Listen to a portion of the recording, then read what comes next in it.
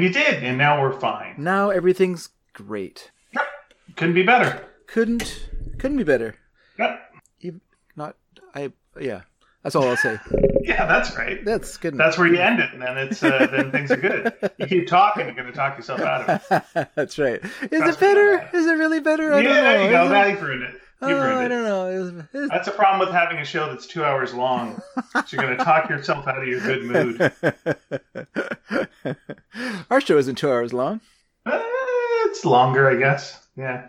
Oh, it's longer than 2 hours? Don't you think so? Isn't our show normally longer than 2 hours? I like to think of our show as a tight hour. Do you now? Yeah. Well, then your sense of time is wrong. That's a different situation. That's a different problem. Okay. Our ideal show. Yeah, no, I'll give you that. Yeah, my ideal. I've been rooting for that for a long time, but...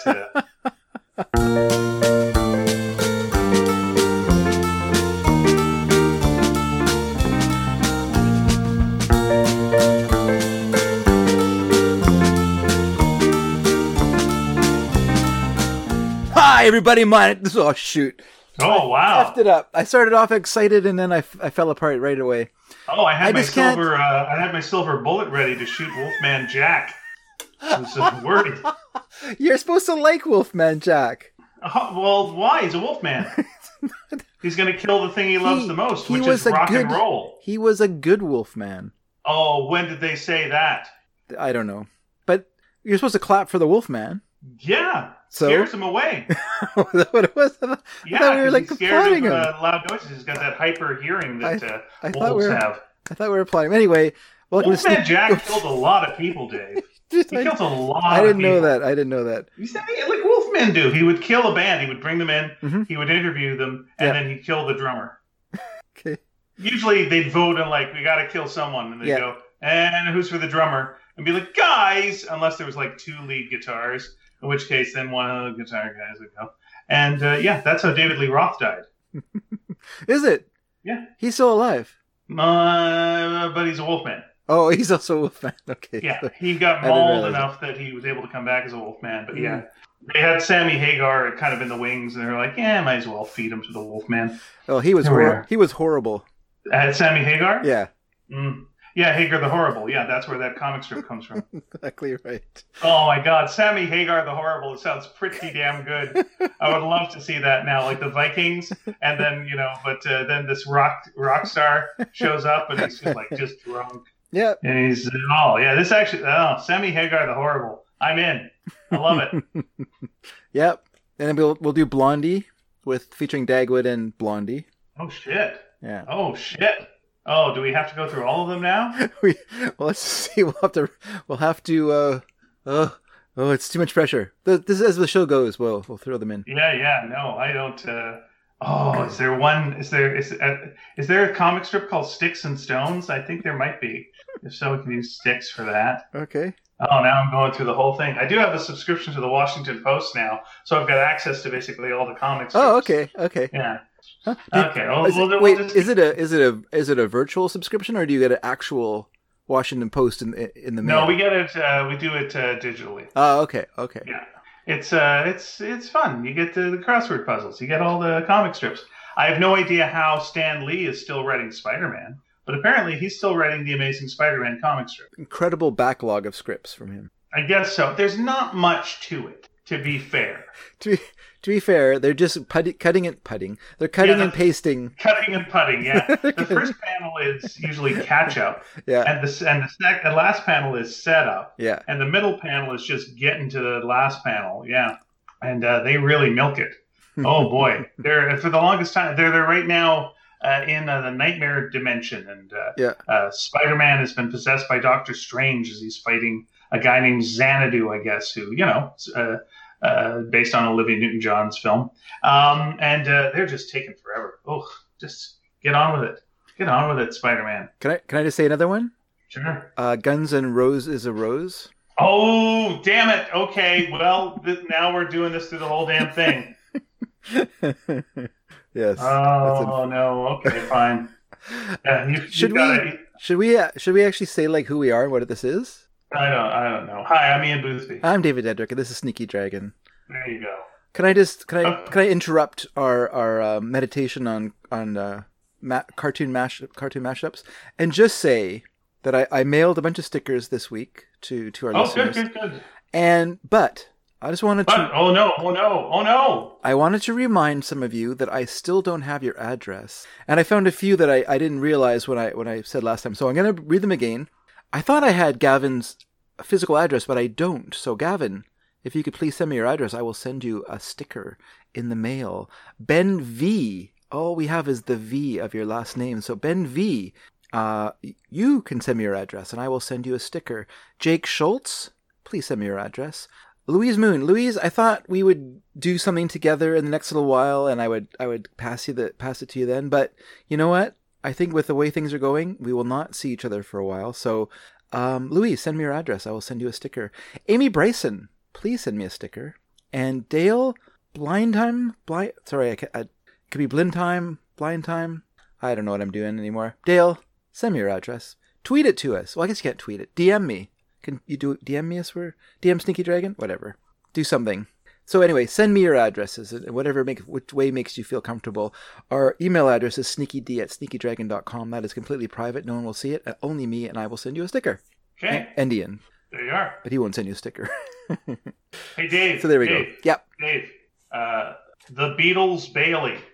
Nice. Oh man, that's a good one. I like it. You're very welcome. I feel pretty good right now. I know it's fun when you get one, right? So you're like, your mind's going through all the various. It's hard though. It's so hard. There's no way anyone could get any more than that. That's it. That's the only ones that they are. Crazy. Damn it. Crazy Cat Stevens. Okay. There we go. That's not bad. That's pretty good. That's pretty good. Yeah, I like that. I like the idea of Crazy Cat as Cat Stevens singing a song. That's good. Hey, can you do individual artists? Well, you just did. Cat Stevens is an individual. Yeah, that's why I'm asking. Oh, okay. Well, you know what? We kind of started with bands, but if you want to stretch a point, that's fine. All right. Nancy Sinatra. There. Nancy Sinatra. Very good. Okay. Yep. I like it. Yeah. This is all we're going to be doing, by the way. we can't stop ourselves. Well, never mind. Yep. I thought I had one, and then I realized no, I didn't. No, there's no way we could. Cats and Jammer Kids on the Block. No, there's nothing. I got nothing. I'm out. Oh yeah, because that's be New Kids on the Block. That doesn't work. That doesn't work. It doesn't work at all. I'm so sorry. That's all right. We'll just be the rest of the show will be like silently in our minds, only half paying attention to what each other's saying. Trying to make normal. Trying to make these kind of what? Oh, that kind of thing. Oh man, that the yellow New Kids on the Block. Oh, I've got one. I've got one for you though. It's real easy. In fact, you don't even have to change the name of the strip. Heart of the City. There you go. Put the band Heart in there. That's all you need. Yeah, I think we're good. I think we're good right now. Okay. I'm gonna try and make myself stop thinking about it. Stop thinking about it, dude. Just stop thinking about it. So Halloween is coming up. If people are listening to this when we actually drop this episode, probably it is Halloween. That is your wife's birthday, Lisa's birthday. Yes, it is. Shown many times. We're looking forward to it. So what are your plans for this Halloween? If you don't mind me asking. Well, I've got a few pokers in the fire for this Halloween. One is that yes, it's Lisa's birthday, which is a very exciting day in our family because it's Lisa's birthday. So I've already given her gift though because she wanted some shoes for walking around in the mud, and so because her other ones had split, and so she was wrecking her socks and she was getting wet feet. So I gave her that as an early gift. So I have to try and think of something. Maybe I'll go to the bookstore on the way home from work tomorrow and just find a little something for her just to kind of as a birthday day gift. We are going to a socially distant concert in the evening. Our nephew's girlfriend is playing in a band, and they are doing a show on Halloween night. So after the trick-or-treating is done, we are going to go to that. But we're also going to get Chinese food on Saturday night. Because that is a family tradition to have Chinese food on birthdays. So we'll be doing that. And are you eating in a restaurant or are you doing takeaway? We'll just do takeaway. We're not going to go to a restaurant now. Not right now. It seems things are things are hopping right now, and I don't want to. Things are popping and hopping. Yeah, Yep. and I wasn't totally thrilled with us going to a show, but Lisa really wanted to go, and so we are going because it is her birthday week. Well, here's what I say: if you guys end up getting COVID, and Yeah. you won't, but if you do, Yeah. remember to just say, "I told you so." Thank you. Really rub it in. Sure. Score some points. That is the best That or thing to just do. keep it to yourself and then bring it up at a later argument years later. Like really store it away and then just like boom, bring it up. Well, you gave me COVID. Yeah. And then you do Because doing that will totally diffuse the argument. well, this like is the right thing. away. You want to win, and there is nothing better in a marriage than winning an argument Exactly. because the winner Exactly. is right. a real winner. That is And exactly. you feel like right. winning. You feel great. You feel good. Everything's good. It's no better feeling than winning an argument. That is true. So and then the other thing is, this is unrelated to Lisa's birthday, but I'm very excited about it, is for the first time ever, I am giving out full-size chocolate bars for Halloween. We considered that and may still consider that. But the only problem with that would mean we would be loaded up with so many fun-size bars that it would damage our health to have them in the house. You've already got a bunch of fun-size bars then, that's what you're saying. That's the thing. What we might do is just glue them together then. Yeah. Or just give 3 of them. Well, we're going to do is we're probably going to have, unless my wife sets up a tube situation, which she may still do. She's working on crafts upstairs right now. But otherwise, it'll be us very distant from the youth. Yeah. And a bowl that people can just take some. Don't be a dick about it, but take what they want. And we may bring the fire pit to the front yard and just kind of sit near the fire pit and keep warm. Cool. While and go, good costume. Now get away, get out of here, you. And then just throw shoes at them. I'm just going to use a pair of barbecue tongs because they're quite long, and I'll be a good distance from the kids. So sure. And I can just and I'll make it like it's one of those machines where they, so part way over the bag it'll stop.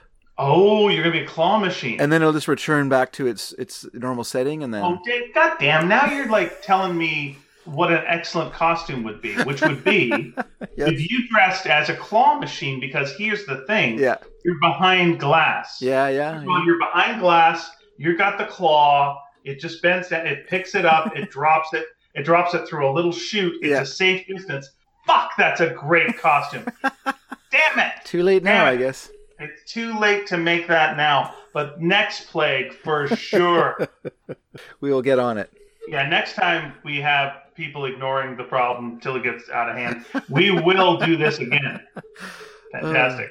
No, that sounds quite good. Now, not to get your secrets here, but are you doing the Costco thing, or are you finding another source for full No, size I got a pal at work to pick up a couple of boxes for me at there Costco. You go. That's the secret is the Costco way. So yes, received and paid for already. So I have no obligation. So he got me 2 different ones. Actually, if I had known what the choices were, I would have asked for the same one twice. But he got me one from one company and one from Hershey. And I'm not that enthralled with the Hershey one. It's mostly like it's cookies and cream, which I don't like. No, that's a little weak. Yeah. And then it has like one good one, which is Reese's peanut butter. That's great. But then the rest are like just chocolate bars, like a Hershey's chocolate bar, and then a Hershey chocolate bar with nuts in it, and then the cookies and cream. There's 4 kinds. Whereas the other one has like Kit Kat, Aero, whatever else, other ones. Mm-hmm. Two other kinds, or maybe 5. Maybe it's 5 in that one. They're all 18 anyway. There's 18 bars per box. So I think that's gonna be. I think 36 is plenty. I mean, that's pretty much a good night for us here in a regular year. Right. Is around 30 kids, because we're in a cul-de-sac, and half of our neighbors are, I don't know, either religious zealots or no fun at all. So there's very little display. So when people are walking by, it's getting a little better now because our one neighbor at the front of the cul-de-sac has kids, has stuff on his lawn, has things out. So now it looks a little more festive than it did before. When kids were walking by, because it's a cul-de-sac, so it has a circle. Well, we're kind of tucked in in the circle. And so if you're looking, all the neighbors on one side, there was 3 houses. None of them did anything. The neighbor beside us didn't do anything. So if you were looking from the street up the cul-de-sac, it looked like there was nothing happening. Even though we had like 15, jack-o'-lanterns in our front yard, glowing away. When kids looked, they couldn't see them because we're hidden, in the curve a little bit. So yeah, we had a little similar situation with our airplane. Yeah, we were the dead block to people. Mm-hmm. Who... And I can understand. Like first thing, it's obvious that if you're merely out there for candy, and why not, then you should only be going to townhouse complexes because that is like instant gratification. There's you can just speed through there. You can do like a 200 places so quickly. Whereas if you're walking the streets, it's a bit of a drag. So basically we get like some of the local kids come around, and that's fine. I mean, I'm okay. I just wish we had more kids. But like I remember the first year we were in the townhouse complex, I was not expecting what we got. Like we had 200 candies. We had 200 candies, so I know how many I know how many people we gave out candies to because we gave out 200 candies. Like we were gone. Nice. We were done. Like we were planning just to stay home as well. It was Lisa's birthday, of course, and we would normally go out for dinner, but this was our first year with Mary. We were in a townhouse for the first year, and Mary was dressed as a little cow costume on, and she was answering the door and giving out candy and stuff. We didn't take her out because she didn't know what was going on. She was like a month old, so we were just holding her and just giving out candy and stuff, and so yeah, it was just amazing. It was just crazy. Like it was like we were being invaded by minivans. There's all these minivans coming in. Oh, I gotta turn off that mic. But there's all these minivans coming in, and these kids climbing out of it like a clown car, and then they're just like flooding the complex and like, going door to door and running from house to house and just it was crazy. It's crazy. So moving to our house was a bit of a come down from that. I've got no clue if anyone's going to really be trick or treating this year. That's how I feel. Yeah. Yeah, like we got a couple of houses on the street that have some pumpkins out, but I just don't know. Which is why we'll just be the weirdos out front with our fire going on. I put on my old Space Arm outfit yesterday because I was doing Critical Hit. Okay. And I haven't the Critical Hit show, which we now do online. Yeah. Those of you that don't know, I used to do a live. I guess I still do a live kind of D&D type show at the Rio Theater in Vancouver. And on Halloween, we would always dress up in the shows. And so I go to what we call our tickle trunk here and see what I got. And I found an old sitcom pilot outfit from a thing we did called Space Arm. And by gosh, it fit. So I wore it. So I think that will probably be my Halloween costume this year. That's pleasing that it fit. Yeah, it's nice. It may not have been mine. It may have been another one of the Space Arm characters, but still, that's fine. So are you dressing up in any way, or just no dice? No, I probably won't dress up. That's okay. I used to love to dress up, but yeah. Even when the girls were younger, I would dress up, but I'm not planning on it. Just because we're going to be going out soon. Yep. As soon as we feel like it's a wash, we're going to go out. But that's the reason I bought the full size chocolate bars. I just feel like any kids that are out there, they deserve it. Like it really stinks for kids. Like I feel like Halloween has really been downgraded by generations of people who loved it as kids, thought it was the greatest. But now that we're parents, we're all like just trying our best to kill it. So it just feels, it's like. Well, there was a generational difference in that we were the free range kids, So the idea of like going door to door and knocking on neighbors, like that's conceivable. And now it's like you've got to give everyone like a body camera just to make sure they're safe. But we're not anyway, because now it's disease that's actually But I mean, when we were little, our mom and dads came with us, or our mom or dad would come with us on our peregrinations about the cul-de-sac. Or at a certain point, they'd go like, "Hey, you're 9. You take the 6-year-old out. Go." I don't know if I was that young when I started being able to go by myself. I do remember it was pretty momentous that I was able to go door to door, Halloween, and I felt like we could be faster. without our dad sauntering along, we could speed it up quite a bit, because then we didn't have to like walk back down the driveway to them, along the sidewalk to the next house, up the walkway to the door. We could just zip through the hedges, you know, and like cut out a lot of walking that way. Like I remember in grade like 4, 5, and 6, like just running the whole time, like just as fast as we could get, you know, from house to house. Okay, I'm going to just interrupt this discussion Sure. to just say briefly, Baby Blues Traveler, Adam and the Ants, Simply Red and Rover, Okay. and Rolling Stones Soup, which I know technically should be Rolling Stones, but I'm going to go Rolling Stone Soup. Those are 4 new ones for me. You wrote those down while we were talking? Yeah. You said we're not doing that anymore. I know I did. I was lying. I was trying to get some good ones. Oh. No, don't worry about it. It's fine. I'm done now. I won't do any more. All right. Well, I will not say Carrie Drake. Oh, okay. All right. That's good. Okay, fair enough. It didn't sound like it was good. No, that's good. I want to go Bo-Nana's Rama, but that's not right. There is a comic strip called Bo-Nanas. Okay. Yeah, but there you go. And I know Mary Worth. There must be something there that I'm not getting. Oh well. Listen, I'm just going to throw this out there right now. Sure. Anyone out there? This is not the question of the week, but it's not the question of the week. So if you can combine a comic strip and a band, have at it. Yeah. I'll tell you right now, Louise is going to win. Okay. One more. Yeah. Mama and the Papas. Okay. Mamas and the what? Sorry, what? Wait. I'm going to go Mama. Yeah. The Mount Lazarus. Okay. You're going way back. Okay. And the Papa. Okay. I have one more for you that is just... Oh, no, I forgot it. Shoot. Oh, no. I have one more for you that's just a band name. I don't even have to change the name of the comic strip. You ready? Okay. Pearls Before Swine. There you go. Oh, what's the band? The band is Pearls Before Swine. Oh, they also a band? Yeah, from the 60s. Okay. Tom Rapp, the singer of the band. Okay. Name a comic strip that's also a supervillain. Name a comic strip that's also... Is it Luther? Nope. Is there a comic strip called Luther? I don't know. That's pretty good. You were on the right track, though. It is a villain for that character. Okay. Comics... I don't really know all of the... Is it... It's a Superman villain, is what I'm saying. Yeah, I got you. Is it the Fark side? Yeah, it's the Fark side.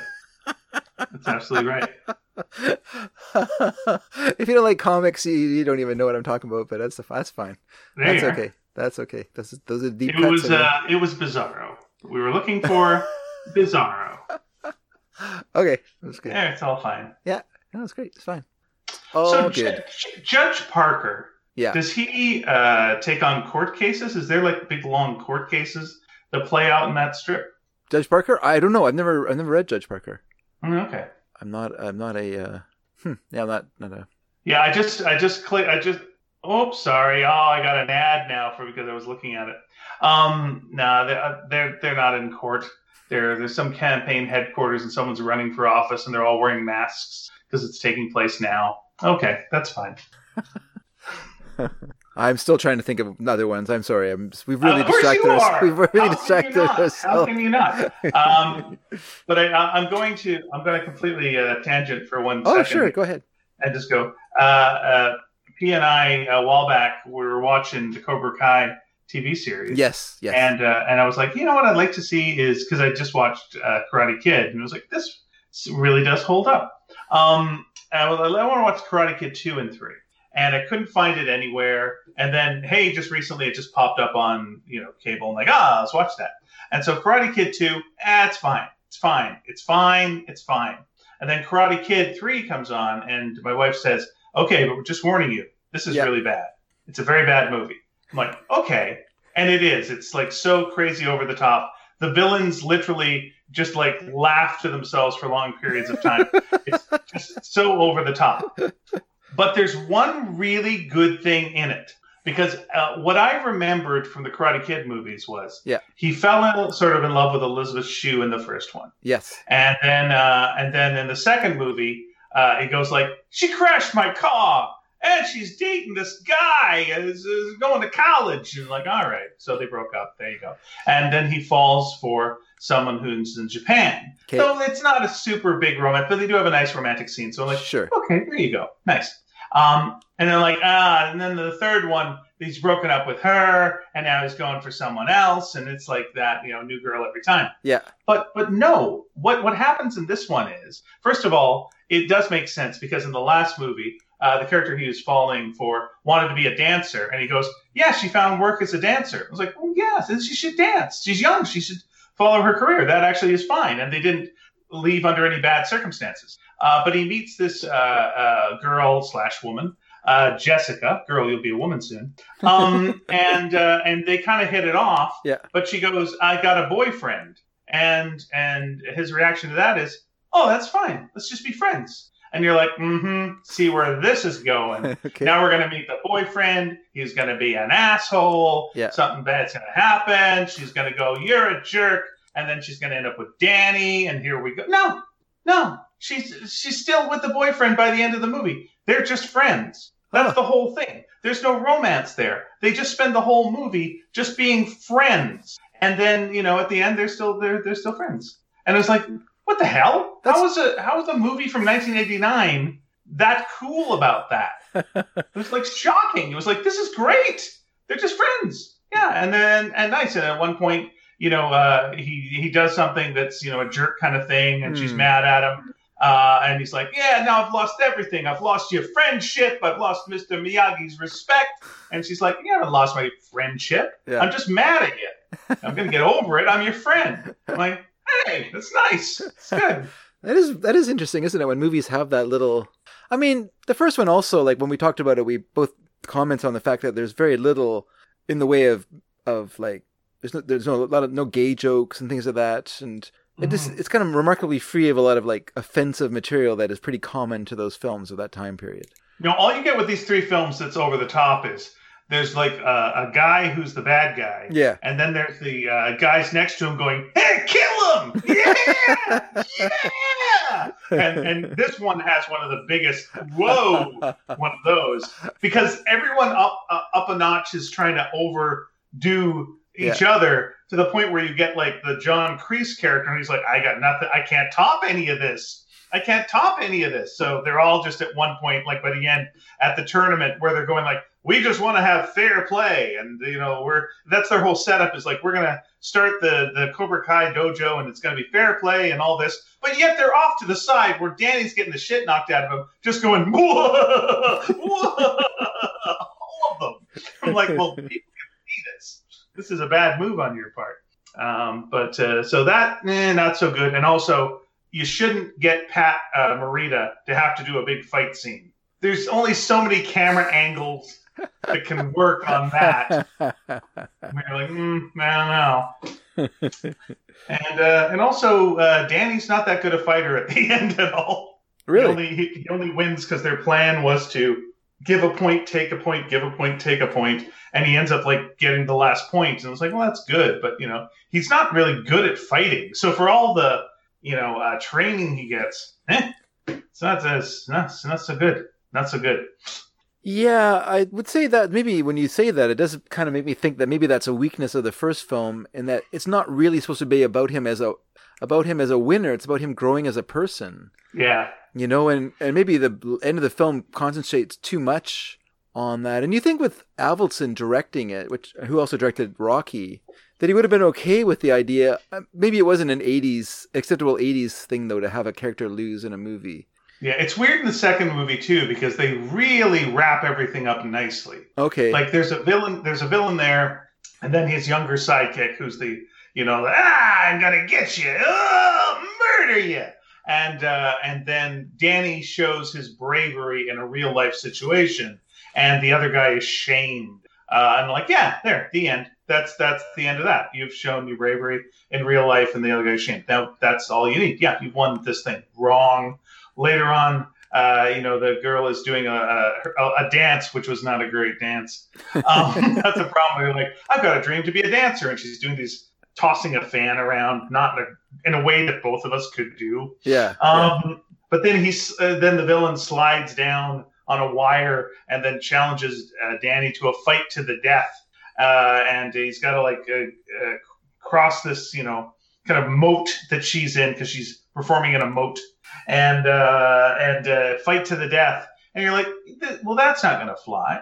Like, you can't just challenge someone to a fight to the death. Yeah. And everyone with a full audience and have them go, yeah, what are you going to do? It's going to have to fight him to the death, right? That's the way things work in Okinawa. Yeah, sure, right? That's how we play. Hey, no one's got a ladder or anything we could lay, or a door we could lay across this, or someone who can jump just across this moat that's not that far. Yeah.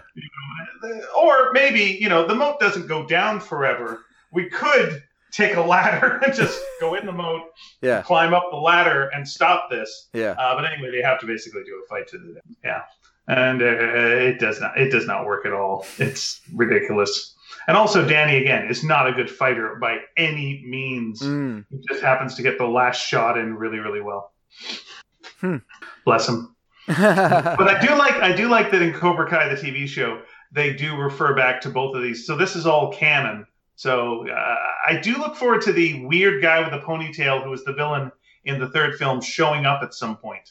That would be pretty good. See what he's been up to. I have to admit, I've not seen the other films. That is okay. The second one is okay. All right. Second one's okay, and the third one is one to see for a laugh. Okay. Like if someone's doing Mystery Science Theater or Gentlemen Hecklers of it, it's worth a go. Sure, there you go. That's the best way to watch those sort of things, for sure. Yeah, for sure. I was going to say something interesting, but that's gone. Well, I'm glad you waited until this episode to find out. It's gone by the board. No, you'll think of it. Here's the thing: we were talking about Halloween. Yeah, we're talking about dressing up for Halloween. You were talking about your full-size chocolate bars. By the way, my dream one day is to give movie-sized chocolate bars. Oh, yes. Just be remembered forever. You would be. This would be the year to do it, really. I want to find out who supplies the chocolate bars to Cineplex Odeon. Yeah. And go you know what? They're not making a lot of money right now. They're not selling tons of these chocolate bars because no one's going to the movies. But the chocolate bars are still sticking around. They're somewhere in a warehouse. Sure. Let me make you an offer.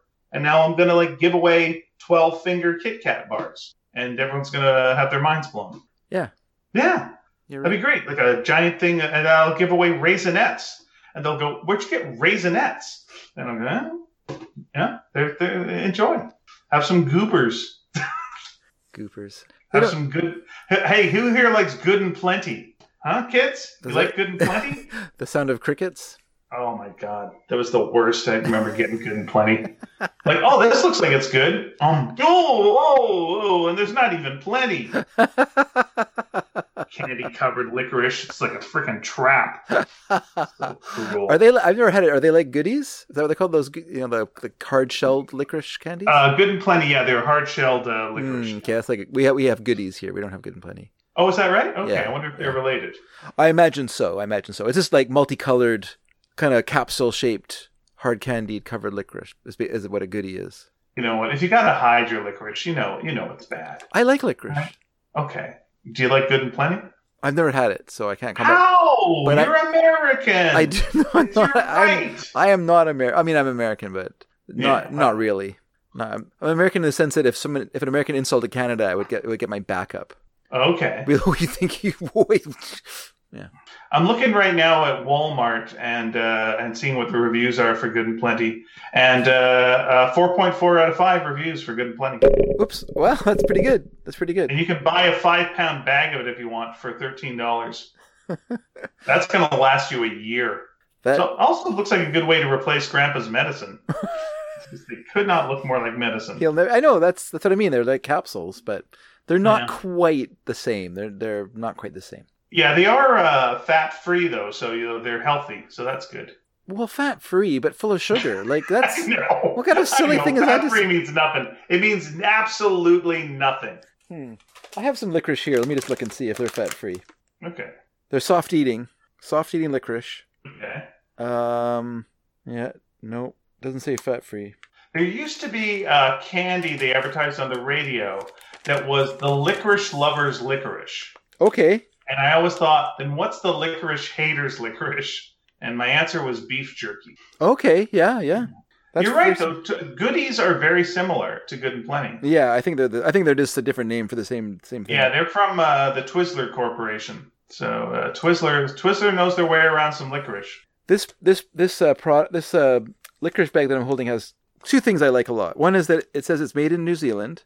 That makes me happy. Okay, why do you like that? Because it's got no COVID? No, I like New Zealand. Okay.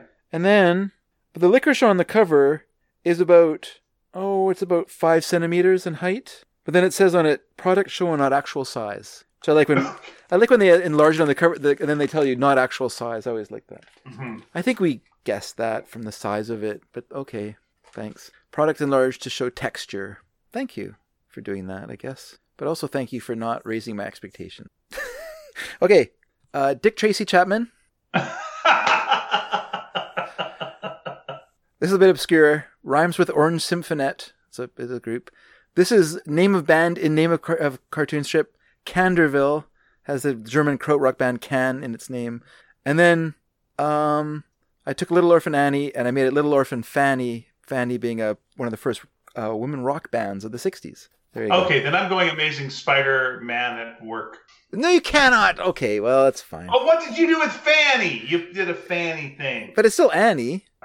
Okay, fine. All right, we're gonna be like this. Okay. I'm willing to stretch it to a point. I gave you Rolling Stone, and you said Rolling Stone, whatever that was, Soup or whatever it was. What was it? Rolling Stone. Yeah, Rolling Stone Soup. That's true. Yeah. I keep trying to think of one with Calvin and Hobbes, and I am just failing. Hey, here we go. The Po Go-Go's. There. Love it. That is great. Oh, I got one too. Okay. Lou Anthrax. Oh, I was trying to think of one for Luann, and that's great. That's good. I'm jealous that you got that one. Huh. How about ACBC? ACBC is not bad. Okay, I know it's not technically, but who the heck cares? Yeah, that's really good. The Wizard of Ozzy Osbourne. Also very good. Also very good. Is there any bands that have the word father in them? Father. Sorry, nothing's popping to mind. Okay, well I can't do that one then. I know we're going through all the ones now that people are like writing down because they're trying to get it. We're coming from all. How about oh no. Anyway. Okay, Mutt and Jeff Beck. Mutt and Jeff Beck. Yeah. That's good. I like that one. Okay, there was a band from the 70s called Captain Beyond. So I'm going to go Andy Captain Beyond. Okay. All right, 1 second. He's writing it down. I'm a second. Okay. Okay, I'm waiting. All right, you're gonna get it. Hold on 1 second. All eyes are on you. I want to get the name completely. Okay. Right. Oh, you're looking up on the computer. Well, I'm looking up the name of the damn band. Okay. And this is where I feel bad about it. Yeah. Because I was trying to look up like Iggy Pop's band. It's the Stooges, and I was getting it wrong. I was getting it completely wrong. Okay, Stooges. Okay. See, this is my problem. This is my problem. All right, I can't. Mine does not work. Then I'm sorry. I'm sorry. I tried. Oh, it didn't work. It didn't work. No, it didn't work. You tried it, but it didn't work. Okay, so that's too bad. That's too bad. Wait. How about? Wait. Google and Snuffy Smiths. There you go. I was going to say, since you said Iggy Pop, I thought Ziggy Pop there. So that's also very good. All right, I'm changing gears here for 1 second. Okay, here's another one. Here's another cartoon strip that had the name of a band in it. Okay. And that would be Love Is, the band Love, of course, in the cartoon strip. Love Is the two naked people holding hands that were so ubiquitous in the 70s. Were they children? Were they adults? No. All I know is they did not have genitals. And there's no point asking that question. No, it's a very dangerous question to ask. Oh, there's no way we're not just going to keep doing this through the whole thing. I feel completely trapped. I do too. Now there's nothing we can do. We can't break out of it. The only way we could break out of it is if we had to give. Oh, okay, go ahead. Garfield music. All right, there you go. Okay. Any that we do from this point on, we have to give $1 to charity. Is that how it works? Okay. Yeah, we got to give $1 to charity anytime that we do it. Okay, all right, that's fair. Okay, all right. That's Samantha Foxtrot. Okay, so it's $1. I've got to give to probably the food bank. Okay, that's a good one. Put that down there. That's fine. Nice. Oh no, any one of them works for this. That's another $1 I'm going to owe. Yep. The Phantom. There you go. Okay, it's another $1. So now you've got your computer screen open. I'm imagining now. Are you just madly searching through your mind for band names, or are you looking? Well, what I've got the Washington Post open. Oh, okay. Which I subscribe to, so it's my right. Yeah. But then band names I'm not very good at. Yeah. So that's my flaw on that. Yeah. Okay. That's fine. All right. Once again, you're welcome to suggest one as long as you're cool with giving $1 to charity. I'm tapped out right now. Okay, good. Because you spent all your money on chocolate bars. No, I don't mean I'm tapped out of money. I wish I could think of something, so I'd give money to. But I'm feeling. I feel like I don't have any immediate thoughts. So I will later on. Very, very good. Something will come up. I was just going to say that we had some nice news this week in that Y started shooting. I saw that article. Y the Last Man, which is again for people who don't know, my wife is a co-creator along with Brian K. Vaughan of a comic book called Y the Last Man that for about the last 15 years has been, maybe longer. Yeah. Was going to be made into something, and it was starting shooting.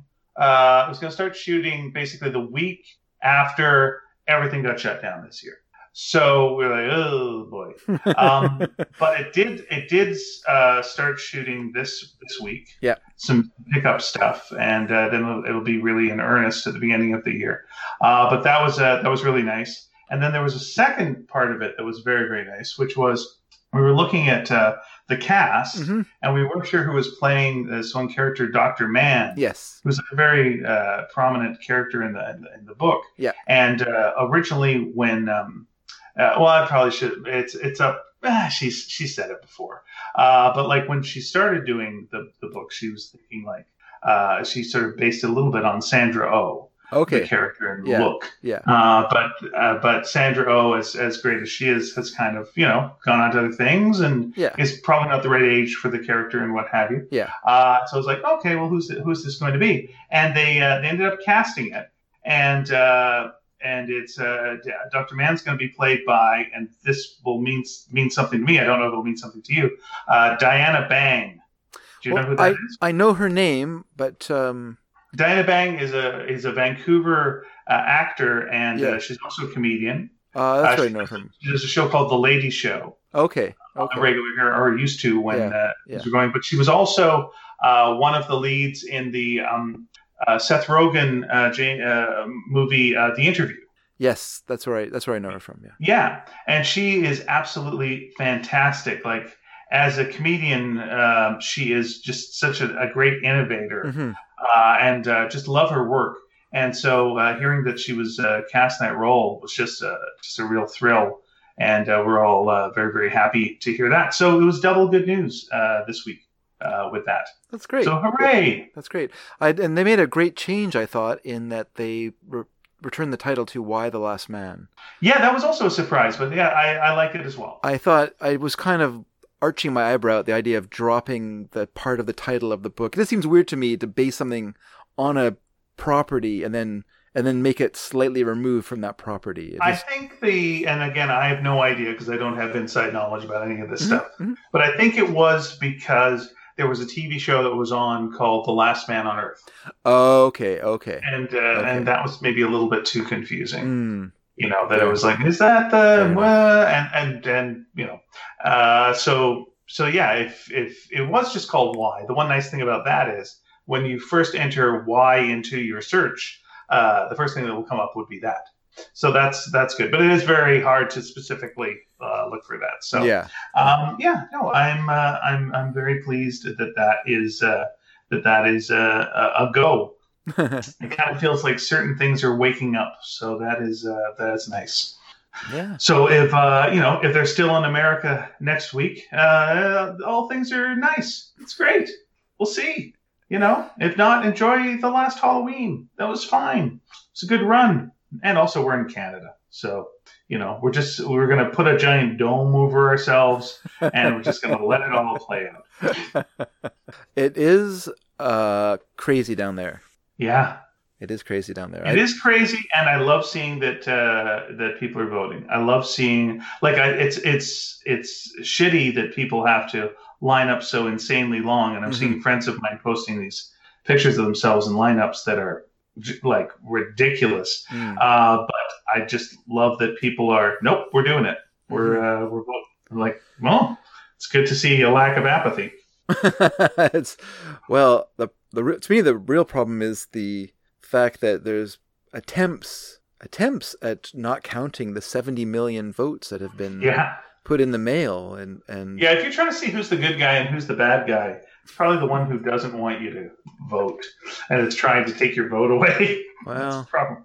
That's a heck of a thing. It's by the way, Dave, quarter Flash Gordon. I'm just going to. That's a good one. I like that. I'm going That's to very get good. another $1 to charity. Okay, go ahead. Yeah, very good. I like it. How much I like it, I can't say. Yeah, but I interrupted you. Sorry. I was saying something and I can't remember what it was. Sorry. No, I've done this now like 3 times. Sorry. Just because my mind is also working on 2 tracks, so it's hard for me to keep. Okay, then Dave. Thinking. Yep. All right. The artist formerly known as Prince Valiant. Oh. Okay. $1 more I have to spend on charity. Okay, go ahead. Oh boy, they have Prince Valiant available on the Washington Post thing? No, okay. That just came to mind. Oh, okay. Well, that was a good one. I was just thinking, I was going to say something about the election. I don't remember what it was, so it's fine. It's okay. Okay, we were saying that people were lining up. We were saying that the apathy isn't there. And then you went, yeah, but the thing is, and then I argued, I slipped in with my dumb joke. Yeah. And I ruined it for everybody. I'm sorry. You said it's really crazy down there as well. Well, I mean, just the idea that people are lining up during a pandemic as well. Mm-hmm. Like throwing that onto it. Like, it's just, like, again, this does feel like what 2020 should look like. It's just like, what's the election like? Oh, the lineups are forever and everyone's wearing a mask and there's a reality show host who's like, the president. Oh, how are they doing? They're a maniac. They're spreading the disease themselves. And they're saying nothing. And it's like, oh my God, what? He's got a supermodel wife. But sometimes it's not really her. It's someone else. Could it be a robot? Could it be an actress? We don't know. Well, could it be? That was weird, wasn't it? I did see that. Yeah, that it was someone who was not. The old switcheroo. Yeah. I guess because she mostly wears sunglasses, you don't really need to have. It's I don't know. It's all very strange. I wish I could live 100 years more, so I could see this time from a future hence, But I can't, so I won't. But I think it won't be interesting. Like, I think it'll be because stupidity is boring, and this was just dumb. I'm more interested. Dumb years. You know what? So. Like over 100 years ago now, obviously, is the Ulysses S. Grant, hero of the Civil War, became president, was a notorious alcoholic, was either had part in or turned a blind eye to or was oblivious to huge amounts of graft and corruption that was occurring by underlings. There was lots of like, people stealing and people, giving themselves huge payouts and all kinds of chicanery. And yet nowadays there are people who are attempting to kind of, revive his character, like sort of change the narrative of what a terrible president Ulysses S. Grant was. And I'm sort of curious if that would happen in the future, as if there'd be people then who are kind of like, you know what, he had his problems, but he wasn't our worst president, like he did. Well, he didn't do as much damage as he did. Bush. He did as much. He did almost as much as Abraham Lincoln. Wait a second, did he do it? Okay. Oh, it's a tough one. Yeah, it's a tough one. I'm sorry. I'm doing the Bush thing because like it's Infinite Wars, right? Yeah, yeah. So there's like, well, do you count American deaths or do you count worldwide deaths? But Because yeah, American deaths, oh, it's a toughie. that I don't think that Bush will suffer that much in the future.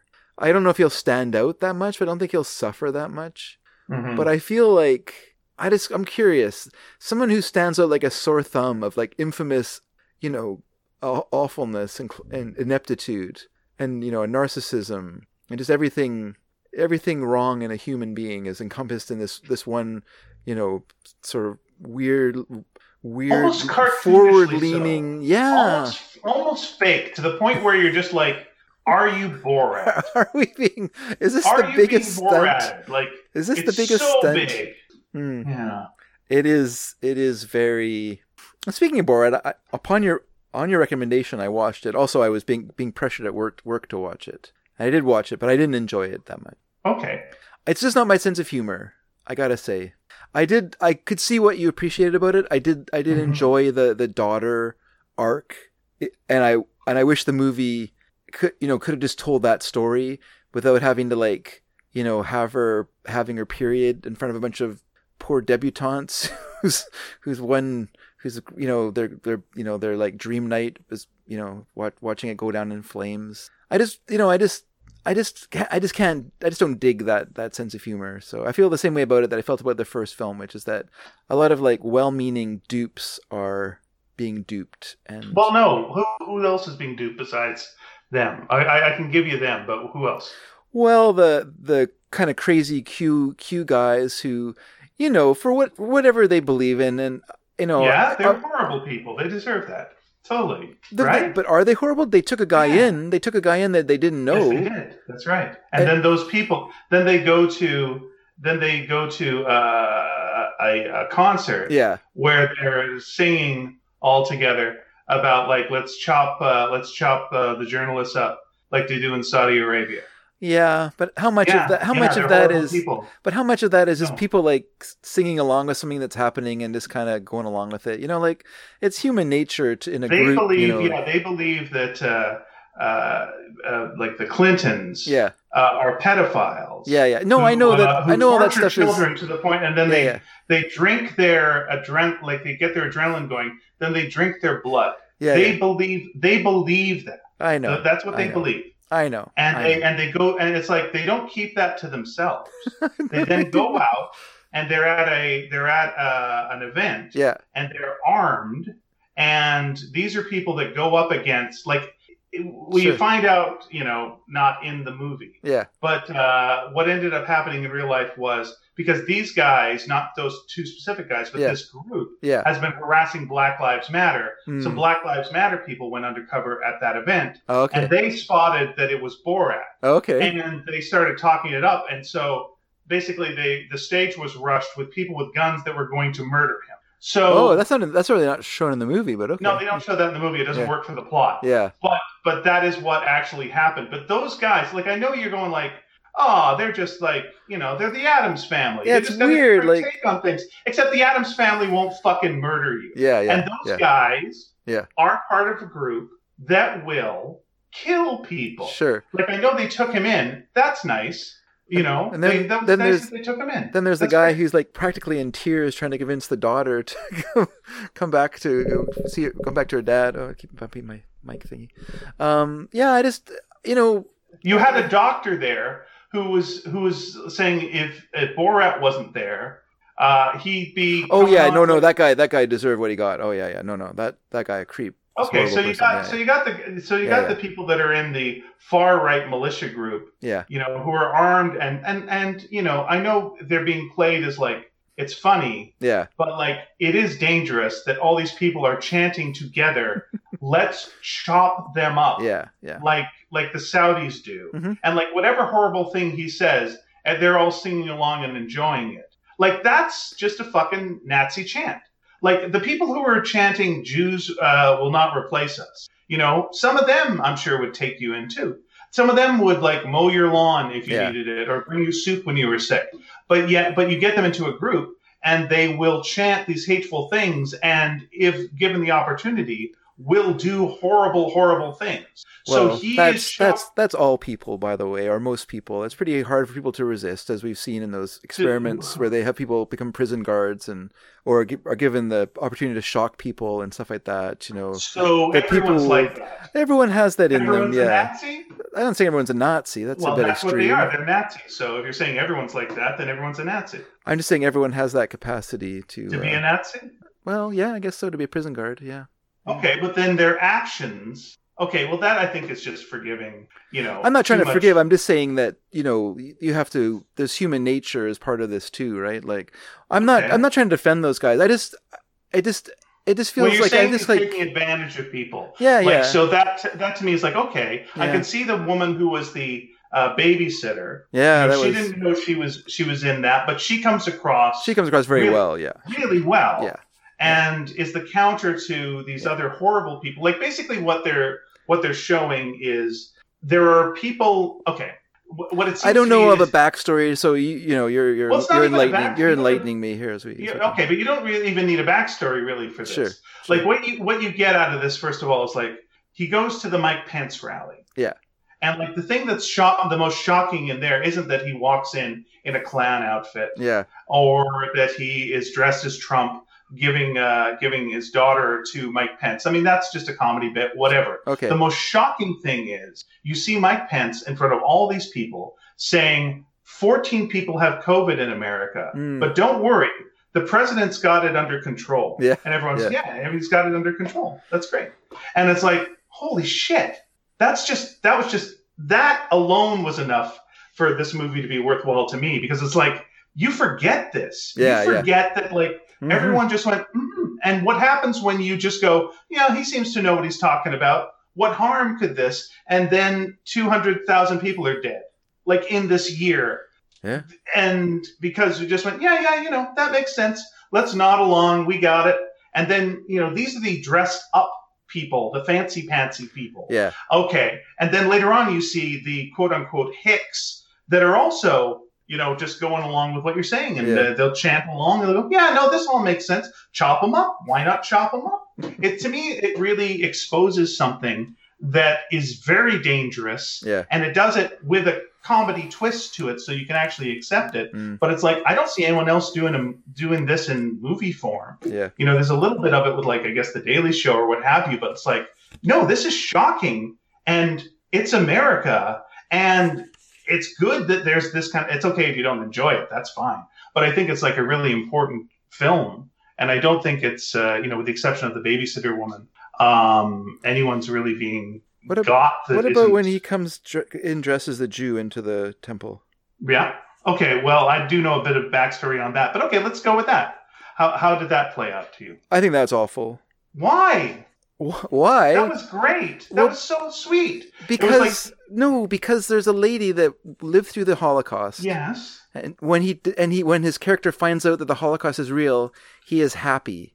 Yes. And to me, that was just like, ugh, boy, I don't know. No, okay. Well, then we've got completely different perspectives on that. Yeah. To me, the first film, there are two things that it did that sometimes when you do jokes, the people who the jokes should be about.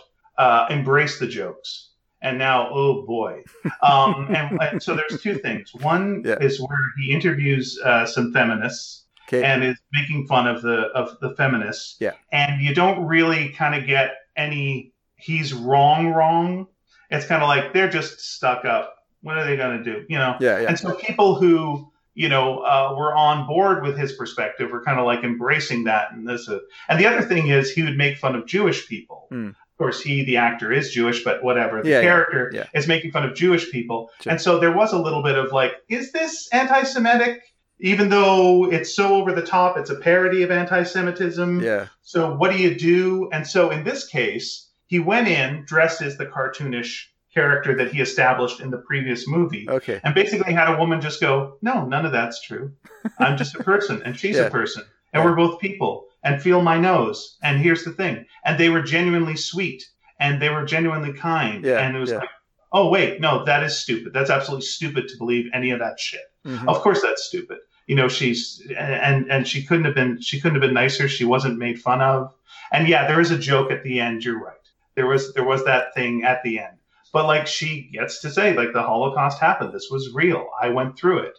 And, I also know that they set up this fund for her afterwards and all this other stuff. And there were things that were done to her positive. But I thought that was like, they did the two things that the first film like left hanging. One, they gave it a feminist ending. And two, they took away the anti-Jewish jokes by showing like an actual person who was Jewish who was just going, no, that's clearly all not true. And here it is. And then at the end, instead of the running of the Jew, it's the running of the American. And, they're running from Fauci and killing Fauci. Yeah. I won't give it away if people want to watch the movie, but I did like the twist ending to it. I thought that was fun. And like I say, I did like the daughter arc to it. I think I'm just not a person who enjoys that sense of humor. So. No, I get what you're saying. I'm just trying, and again, if it's not something you don't like, it's not something you don't like. Just the idea that they went after, like in the first one, you're right.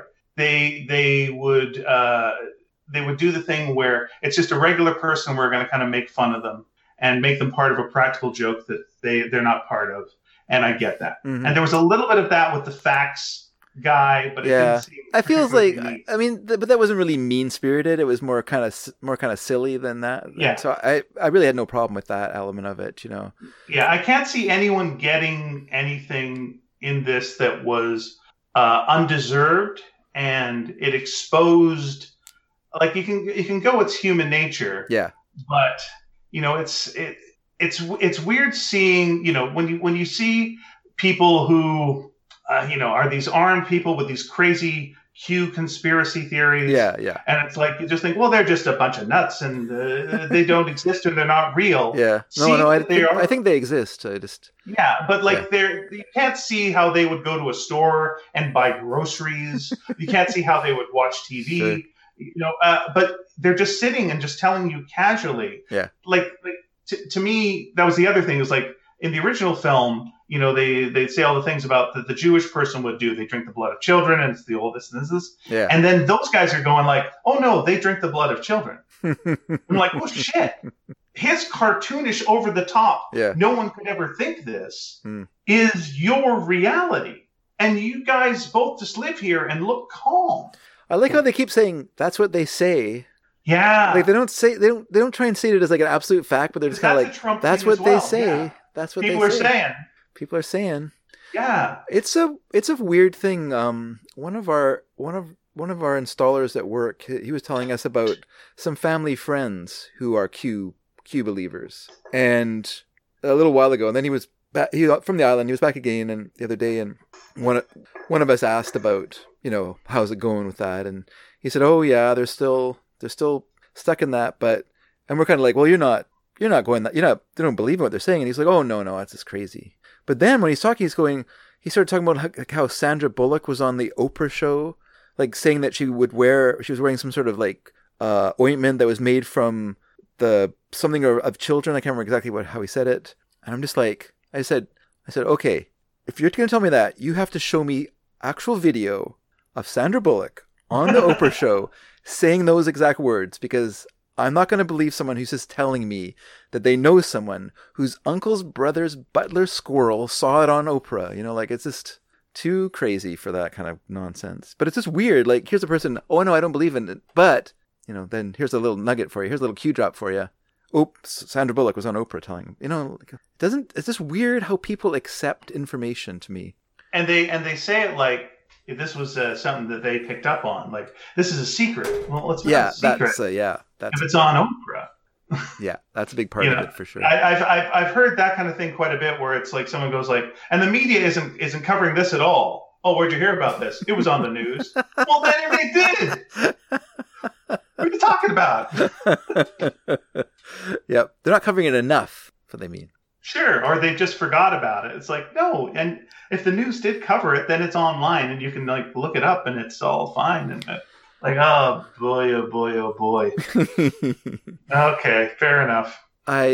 It's so hard. Like with Q, I'm sort of of two minds about Q. One is that I think like if it got less oxygen, it would go away. You know what I mean? Like it's not like we're kind of Westboroing it in that sense that we're giving it so much oxygen, it's making it bigger than it actually is, you know? Okay. And then my other side is like, people are going into pizza parlors with assault rifles, so maybe it is serious. I don't know. Yeah, this is the problem. People are driving into Rideau Hall, yeah. Like just add guns. Yeah, This is the problem. It's like, you can have a dumb opinion. Yeah. As long as, you don't have a gun. Yeah. Like, I'm seeing people, there are people that come to Vancouver to the art gallery like most Sundays to protest the mask thing.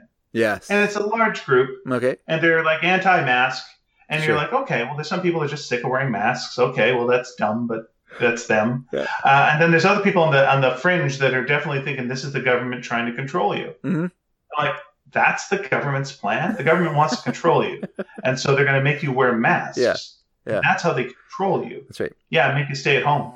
What is the government doing on the streets that they don't want you to see? Chalk drawings? Are they playing a hockey game? Like, what are they doing? Yeah. Like, just follow this to any conclusion. It's like, it's all mind control. Mm-hmm. Okay. And it's like, how many people here think it's mind control? And if oh boy. This is the thing, like, okay, so I get that you're not liking Borat, that's totally fine. So let's take Borat out of the picture. Sure. But there are, okay, first of all, there's the Mike Pence-y type thing of like, it's all under control, folks, and it's not, and people are going to die. So we got that. It is interesting. This is what I say. It is interesting that the film is kind of like a time capsule of that, because you get that downplaying it, and then later on, like when he meets the Crazy Q guys, he says to them, "Where is everybody?" And they're like, "Everyone's inside because of the quarantine." And of course, Borat has to play dumb, but like it's just weird to go from it's nothing to suddenly there's a whole town under lockdown. But I think he's in Seattle by that point, right? I think so, yeah. That does happen. It's in Washington for sure. Okay, yeah. So he's in Washington. So Washington, of course, has suffered terribly from COVID. So yeah, they were under lockdown. And yeah, it's... Yeah, first, I just on a pure technical note, they clearly have the internet. He is saying that his name is Borat. How are they not looking up, like when he says that he's a news reporter from his own country? Yeah. How does that not come up at all? Because that's amazing. Because they are experts at research, hence all their Q knowledge. Those guys know how to follow a breadcrumb. This just reminds me so much of. Okay, I'm going to get back to the original point, but I'm just going to say this is one of the things I like most about the show Ted Lasso. Is they have one scene where a person challenges him to something, and he's surprisingly good at this thing. Okay. And it's like he talks about how all these people throughout his life have underestimated him. Yeah. And he was saying like one day he found a Walt Whitman quote that said, "Be curious, not judgmental." Mm.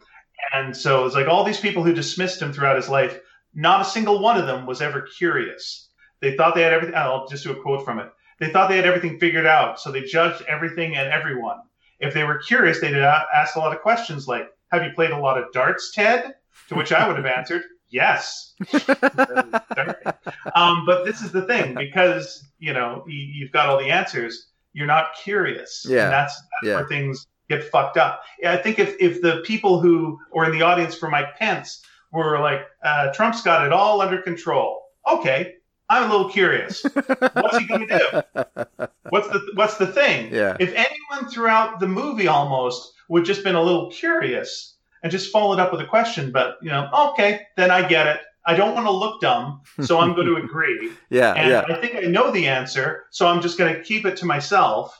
And there you go. But just like be curious, because I was going to ask you instead of what happened, because clearly people should be doing something about this Pence thing. People should be doing something about all the right-wing guys there. Yeah. What's the solution if it's not mocking it in this broad way? Because I think mockery is usually a good way to go. Well, what do you do? Because it's going on right now. What do you do? Well, let's turn to someone I admire greatly, Amber Ruffin. Okay. All right. And I love Amber Ruffin very much. And let's just go with what she said. There are political people who are dealing with these things. Go to those people. They're the ones who know what they're doing. They're the ones who have looked into this, have tried to figure out strategies to try to block Trump, stop Trump, work effectively through political parties, through other systems to try to make changes. I think those are the people that you need to ask, not me dumb podcaster in in Vancouver.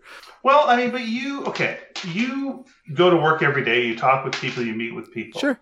And I think a lot of the people who are those people who professionally are trying to stop these kind of things are in their own little bubbles and don't necessarily see what the rest of the world sees. Okay. So it's like, to me, it's like, how can you be those guys, or the QAnon guys, who are kind, and they're, they will let you into their home and they will give you their food. Yeah. And it's a weird part of their upbringing. Like, I think Q people and Trumpists and stuff like that, a lot of them come out of evangelical backgrounds. Okay. And I know from like having been a stranger in many towns through Alberta, that the kindest people you will meet are evangelical people, in terms of like giving you a meal, and welcoming you into their house, watching TV with you, sending you on your way with some food. Wonderful people. Do they also have horrible prejudices that you don't want to share? Yes. And their charity, maybe sometimes their charity only goes so far, and it helped that I was, a white kid in these towns and wasn't a person of color. I may not have had the same welcoming, right?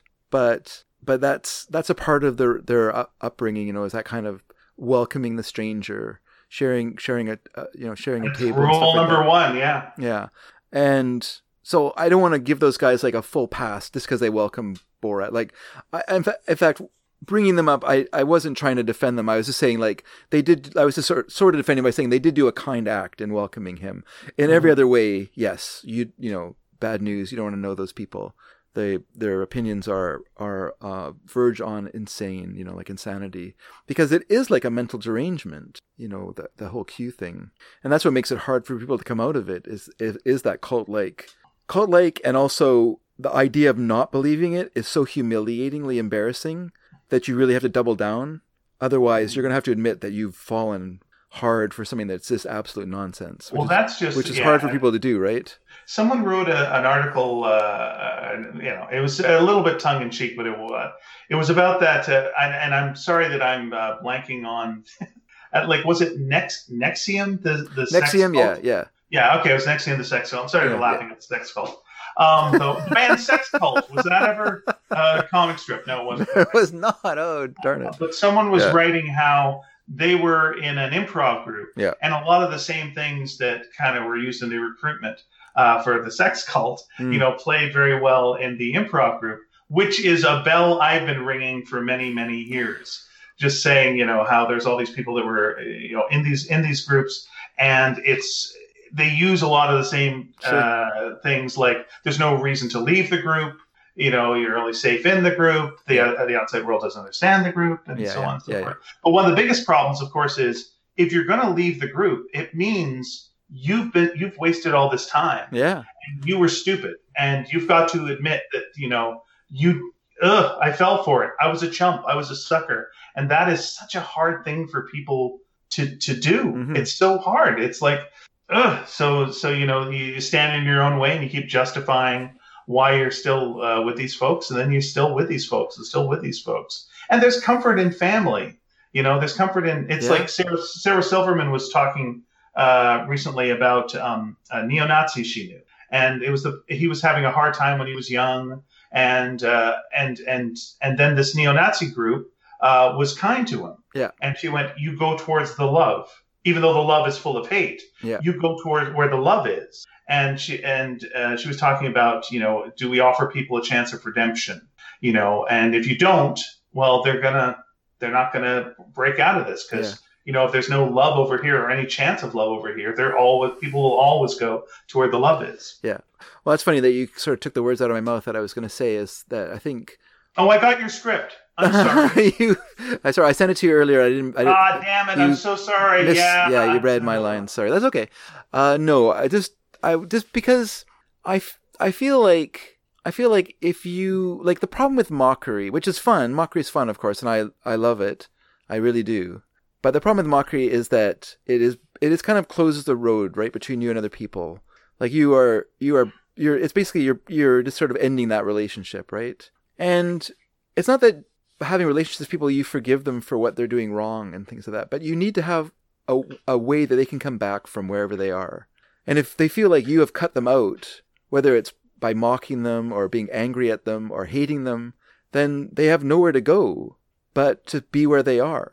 And if they do feel like, well, this is really dumb, like, why do I believe in this? And lizard people, like, they walk around in the snow. Like, they're not gonna like feel comfortable coming to you and saying, I'm not 100% sure if I'm believing this stuff anymore. I don't really know what to do.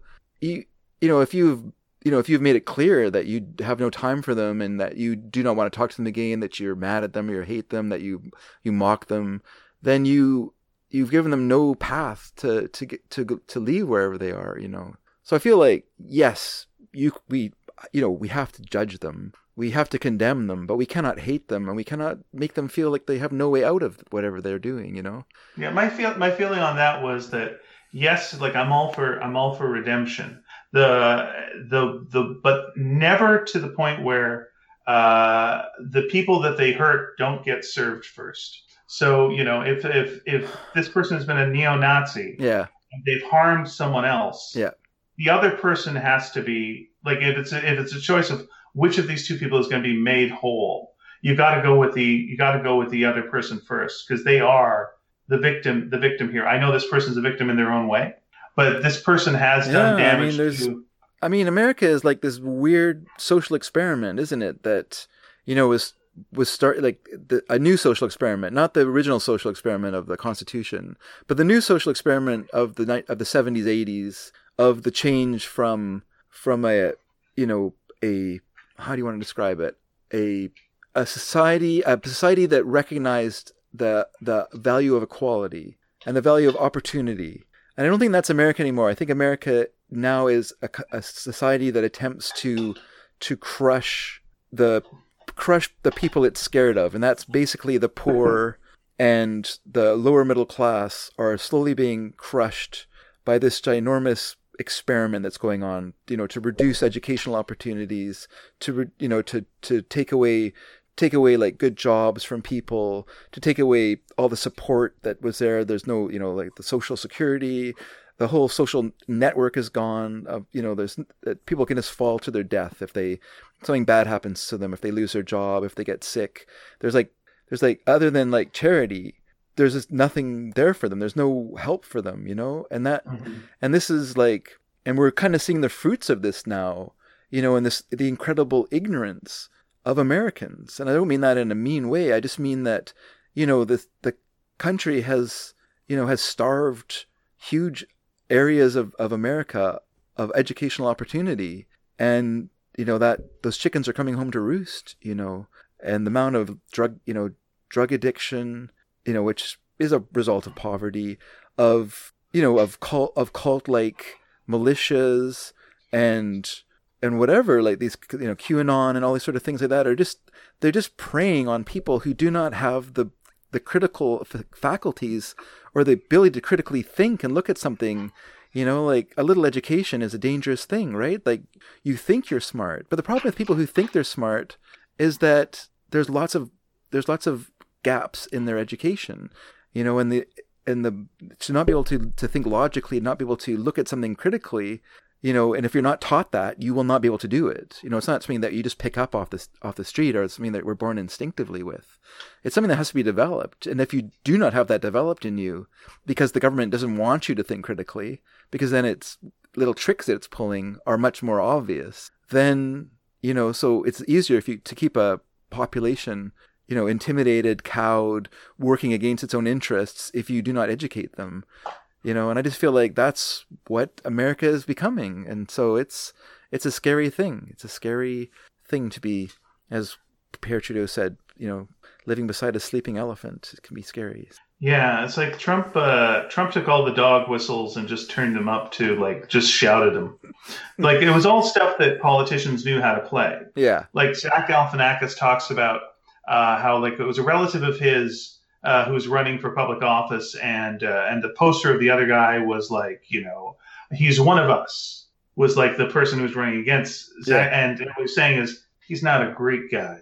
He's one of us. Yeah, yeah. And like they know the beat to play it, but you play it small. Mm-hmm. And he just came out like from the get-go and just go, rapists are coming, Rapists are coming. They're going to rape your women. Basically, Yeah, yeah. I mean, that's always been the subtext. Is like, who's the people that you're afraid of? Well, they're coming and they're going to have sex with your women. Yeah, yeah. You know that, right? They're going to come over the border, swarm you, take you home, have sex with your women. That's what they're going to do. I'll protect you from them. That's what I'm going to do. But and everyone's around them going like, yeah, but tone it down, slip it in sideways. You can't just say it. And then he said it, and people went with it, and there you are. I'm like, the thing though about fear is eventually people get used to the thing. I think, and then they'll be afraid of something else. But you can't keep going with the same thing. No. Like you yell the wolf whistle. You replace it with Antifa, and then you go on from there. Yeah, they're gonna. Did you see Portland and the riots? Yeah. Like yeah. Why don't you go to Portland right now and just check it out? Oh, but it's on fire and it's horrible. No, go look at it. Oh, that's pretty good. I could use a donut. Yeah, I'll have a donut. Thank you. Is this the worst? And then putting up a thing. This is Joe Biden's America. No, actually, it's yours. That you're in charge. What are you talking about? Yeah. Okay. Yeah. I think just there's also a problem where I think there's a real danger to calling yourself the best country in the world. I think there's and just saying it over and over again. Especially when you're a police state. That's even worse. Yeah. But like at any point, like the question I always will go with that is like, when did that happen? What year was that you were the best country in the world? When was it? I think American exceptionalism is not a new concept. No, I got you. But give me a year. Was it during the Depression? Bet it wasn't. Was it during World War I? Bet it wasn't. Was it during World War II? Maybe a little bit. Do you think in the 50s? Yeah, there's a lot of racial stuff going on. Was that the best country in the world? Maybe. I don't know. The problem is they took the world's greatest grandpa mug and took it seriously. And it's like, and the problem with when you're the greatest country in the world is you're not going to take notes. There's no reason to improve because you're already the greatest. You're already gold star. You're already 100 out of 100. Why the hell would you fix that? You're perfect. Stop it. Don't, anyone that's saying you're not, well, they're clearly crazy, or they're trying to steal your shit because you're the greatest. So what are you going to do? Like, well, fuck those guys, and that's the problem. Like that Trump was able to do a thing where it's like, make America great again. It was like, okay, that's a good gimmick. Because you're not saying when America was great. It's so vague. You're saying to these older people, things were better in the past, and I'm going to make them better now. Why they were better in the past was you were younger then. Okay, that's a simple trick. Yeah. But like after you've been president for 4 years, you're going, make America great again. Like, no, absolutely makes no sense. Yeah. Things aren't great at all. You've got to for fuck's sake.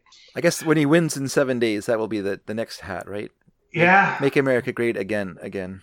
And I'm wondering if this time, if he actually still wants, like the first time he didn't know that he was going to win. And he didn't want to win. That was never the goal, was to win. Yeah. It was a fucking accident.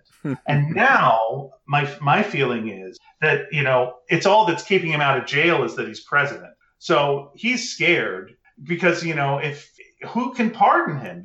There's too many things. Yeah. You just can't. And to be pardoned, you really, technically you don't have to confess, and technically you don't have to be guilty. There are ways around it. But I'm sure he doesn't know that because he's not curious. But he's thinking like the only way he's going to get away with anything now is he's got to be president in order to survive. And it's like, what do you do when your back's up against that wall? Yeah. You basically go, I'm not going to accept, if I lose. Yeah. And we shouldn't count votes. And democracy was a bad idea. And let's just not have the election. That'll be day three before the election. That'll be his.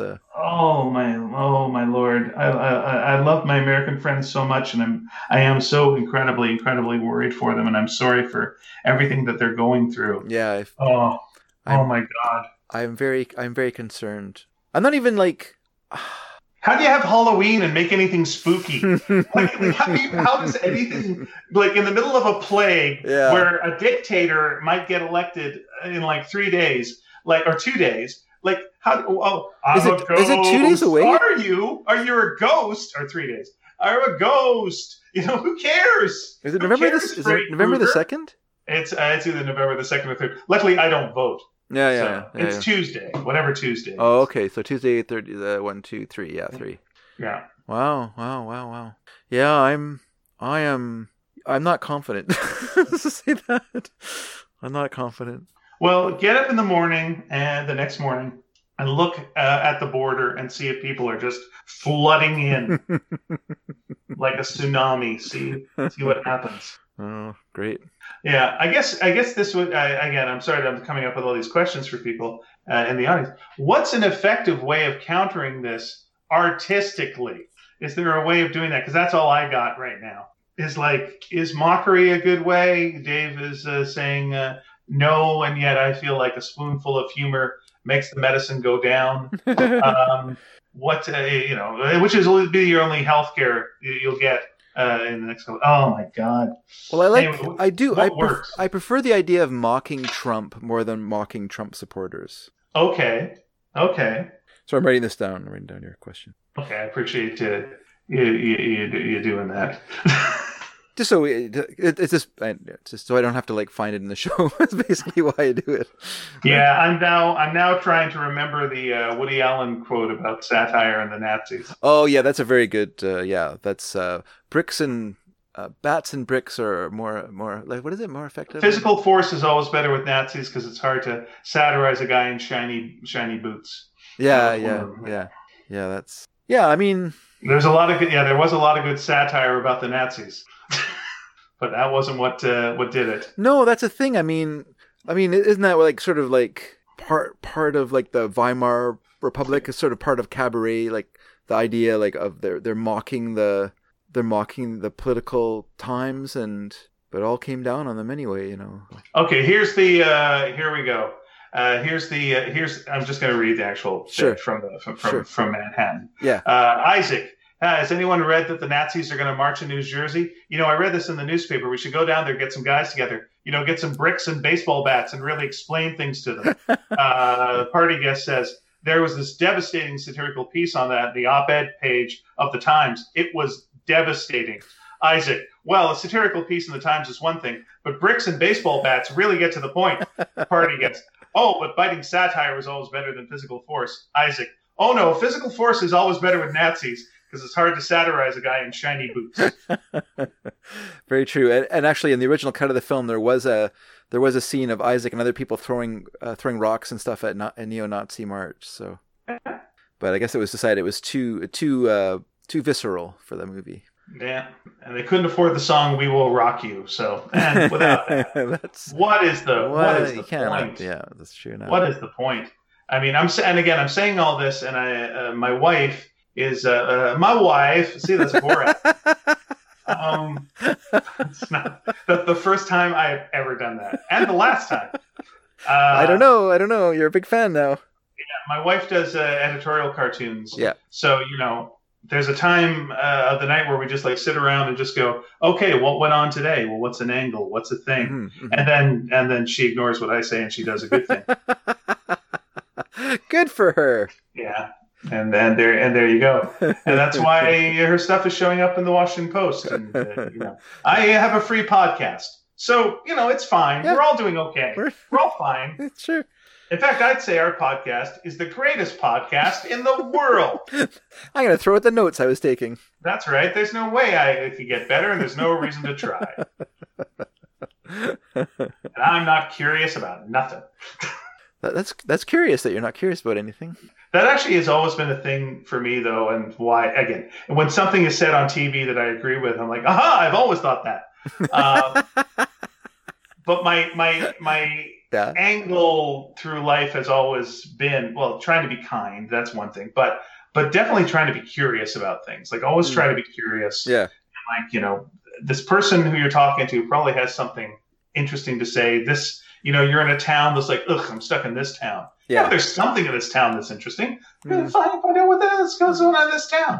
What's going on? Be curious. I guess there's. Yeah, try something different. I've always been curious about bicycles. Some would say that I'm not going to finish that sentence. Recumbent. Recumbent, indeed. Mm-hmm. That's a comfortable looking bicycle. Right. Did I tell you my dumb joke about recumbent unicycles? Okay, what's your dumb joke? I saw a guy today on a recumbent unicycle. Oh. And it turned out he was just falling off a unicycle.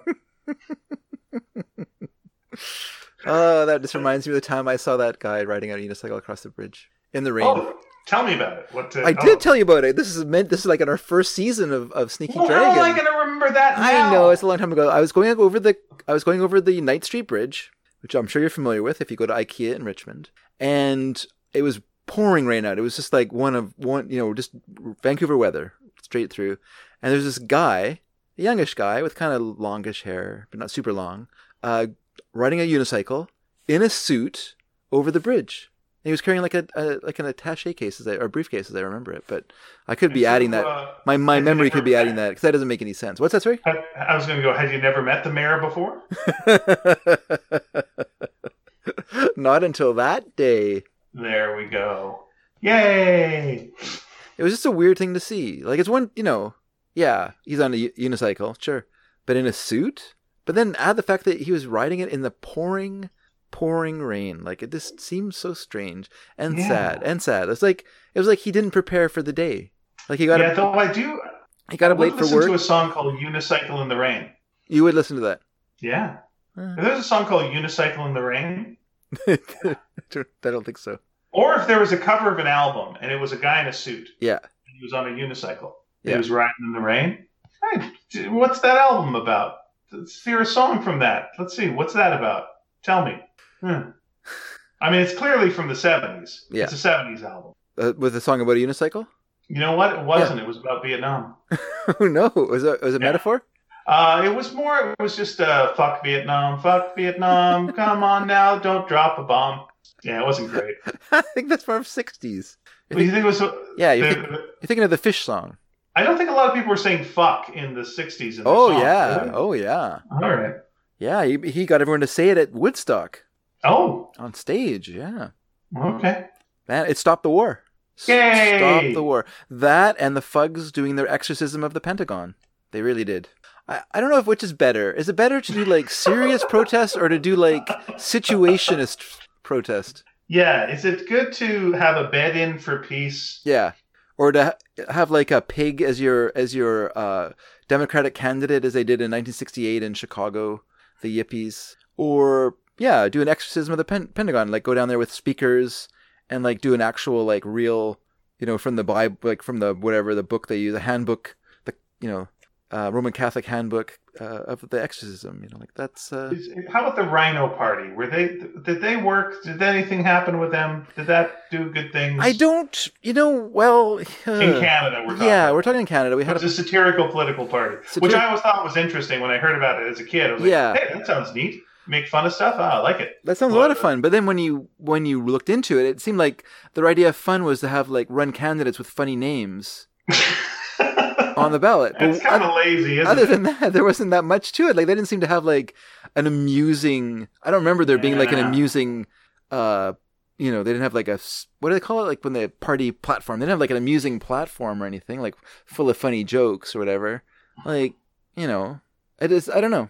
I think they stopped... I think the Rhino Party stopped being the Rhino Party because they became redundant because they were the Green Party. Boom. Anyway. There you go. Here were some of the Rhino Party's promises. Okay, let's hear some promises. They were going to repeal the law of gravity. Mm-hmm. They're going to put the national debt on Visa. Okay. They're going to provide higher education by building taller schools. I actually like that one. That's good. They're going to change Canada's 3 official languages to English, French, and illiterate. Okay. Tearing down the Rocky Mountains so that Albertans can see the Pacific sunset. That would make Albertans happier, I think. Making Montreal the Venice of North America by damming the St. Lawrence River. Okay. Yeah. Banning guns and butter, because both kill. All right. Making the Trans-Canada Highway one way only. Which direction? And changing Canada's currency to bubblegum so that it can be inflated or deflated at will. Well, I gotta say, it started off kind of weak, but maybe it was just like the build-up of all the various nonsense. Yeah. Not bad. but I don't feel like I knew that at the time. And also, they needed to switch it up. You can't do that every time. You got to like come up with new jokes. I mean,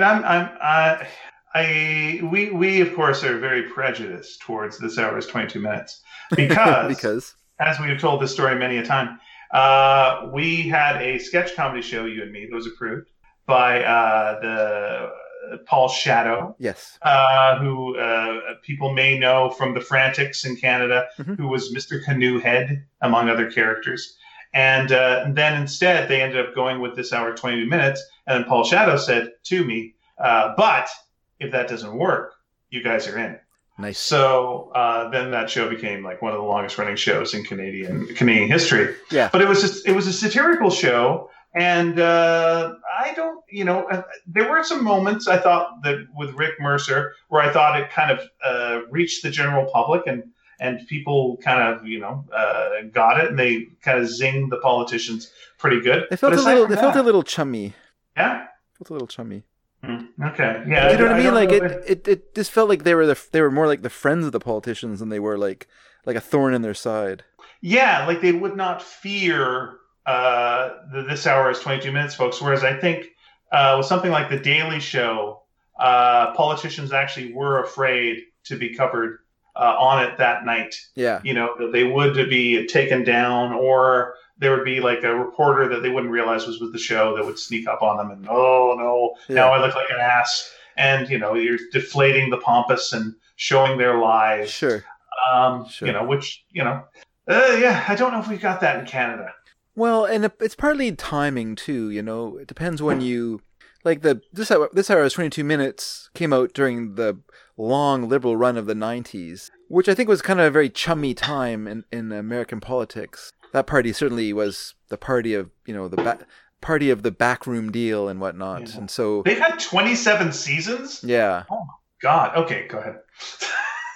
So it just seemed like there wasn't that much to, I don't know. I think, at Canada we don't really command the world's attention. And for that reason, there's not that much that we do that's like really egregious, Yeah.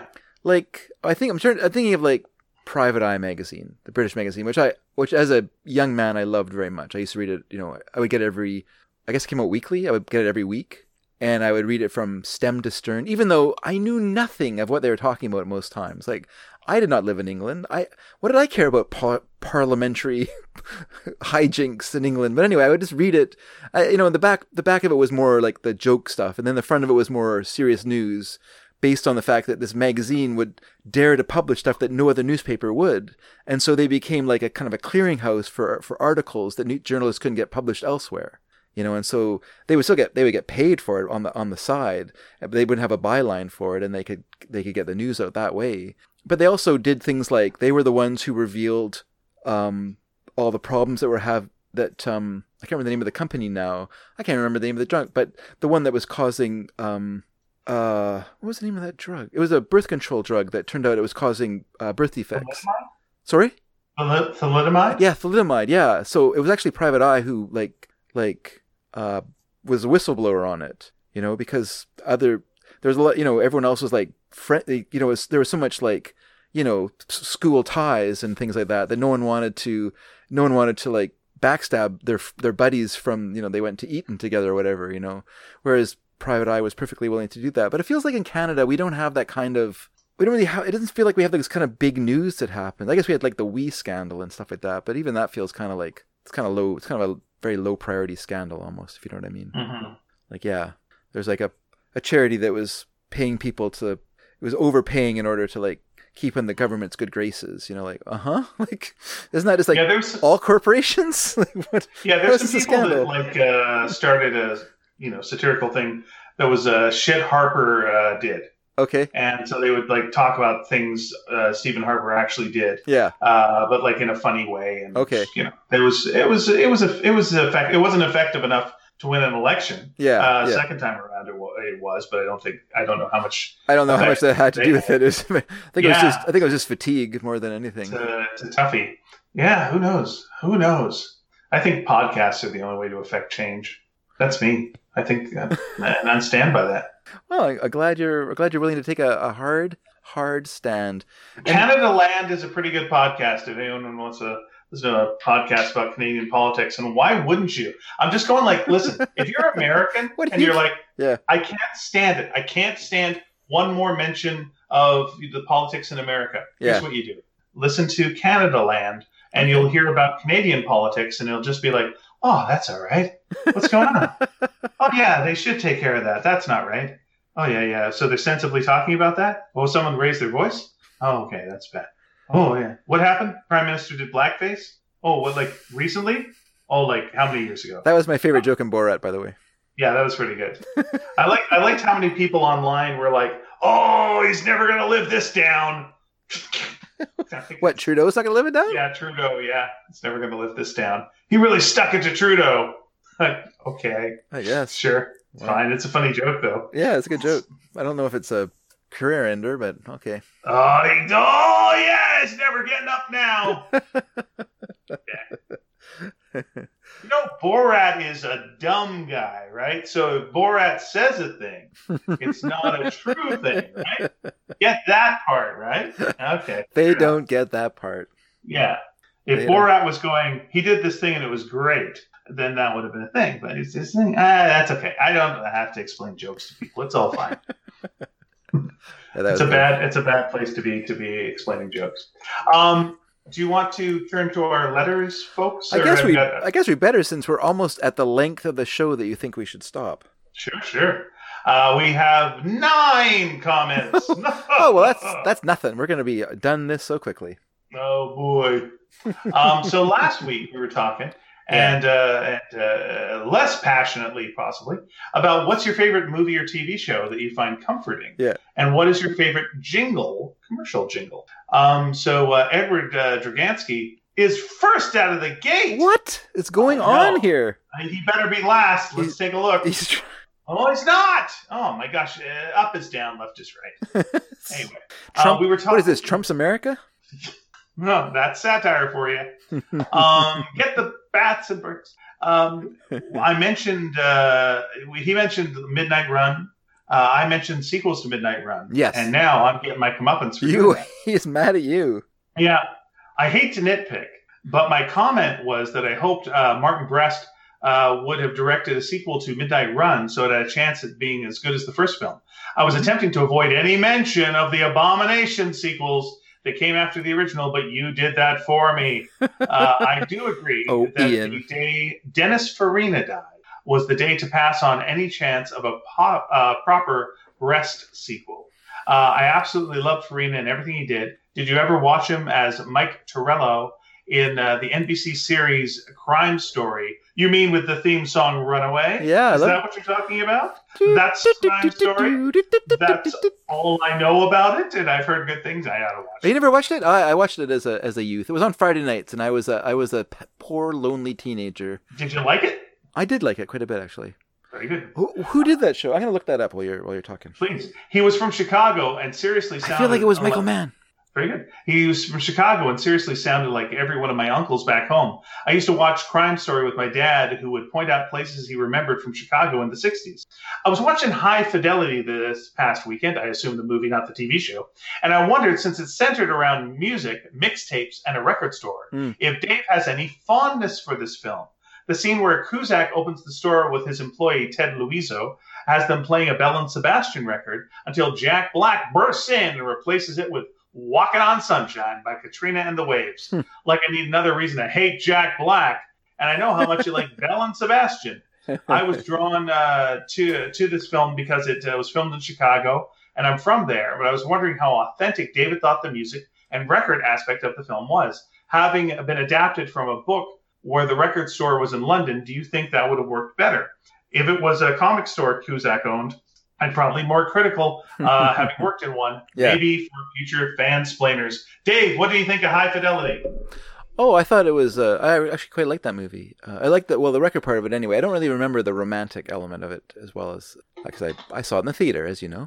I think actually, you know what? I actually think I saw it twice. I think I watched it at David M's because I do remember there being a deleted scene where, and it was kind of like, it was a deleted scene. I was left out of the film, but it was obviously that's why it was deleted. But it was more like, it was like a record collector's fantasy.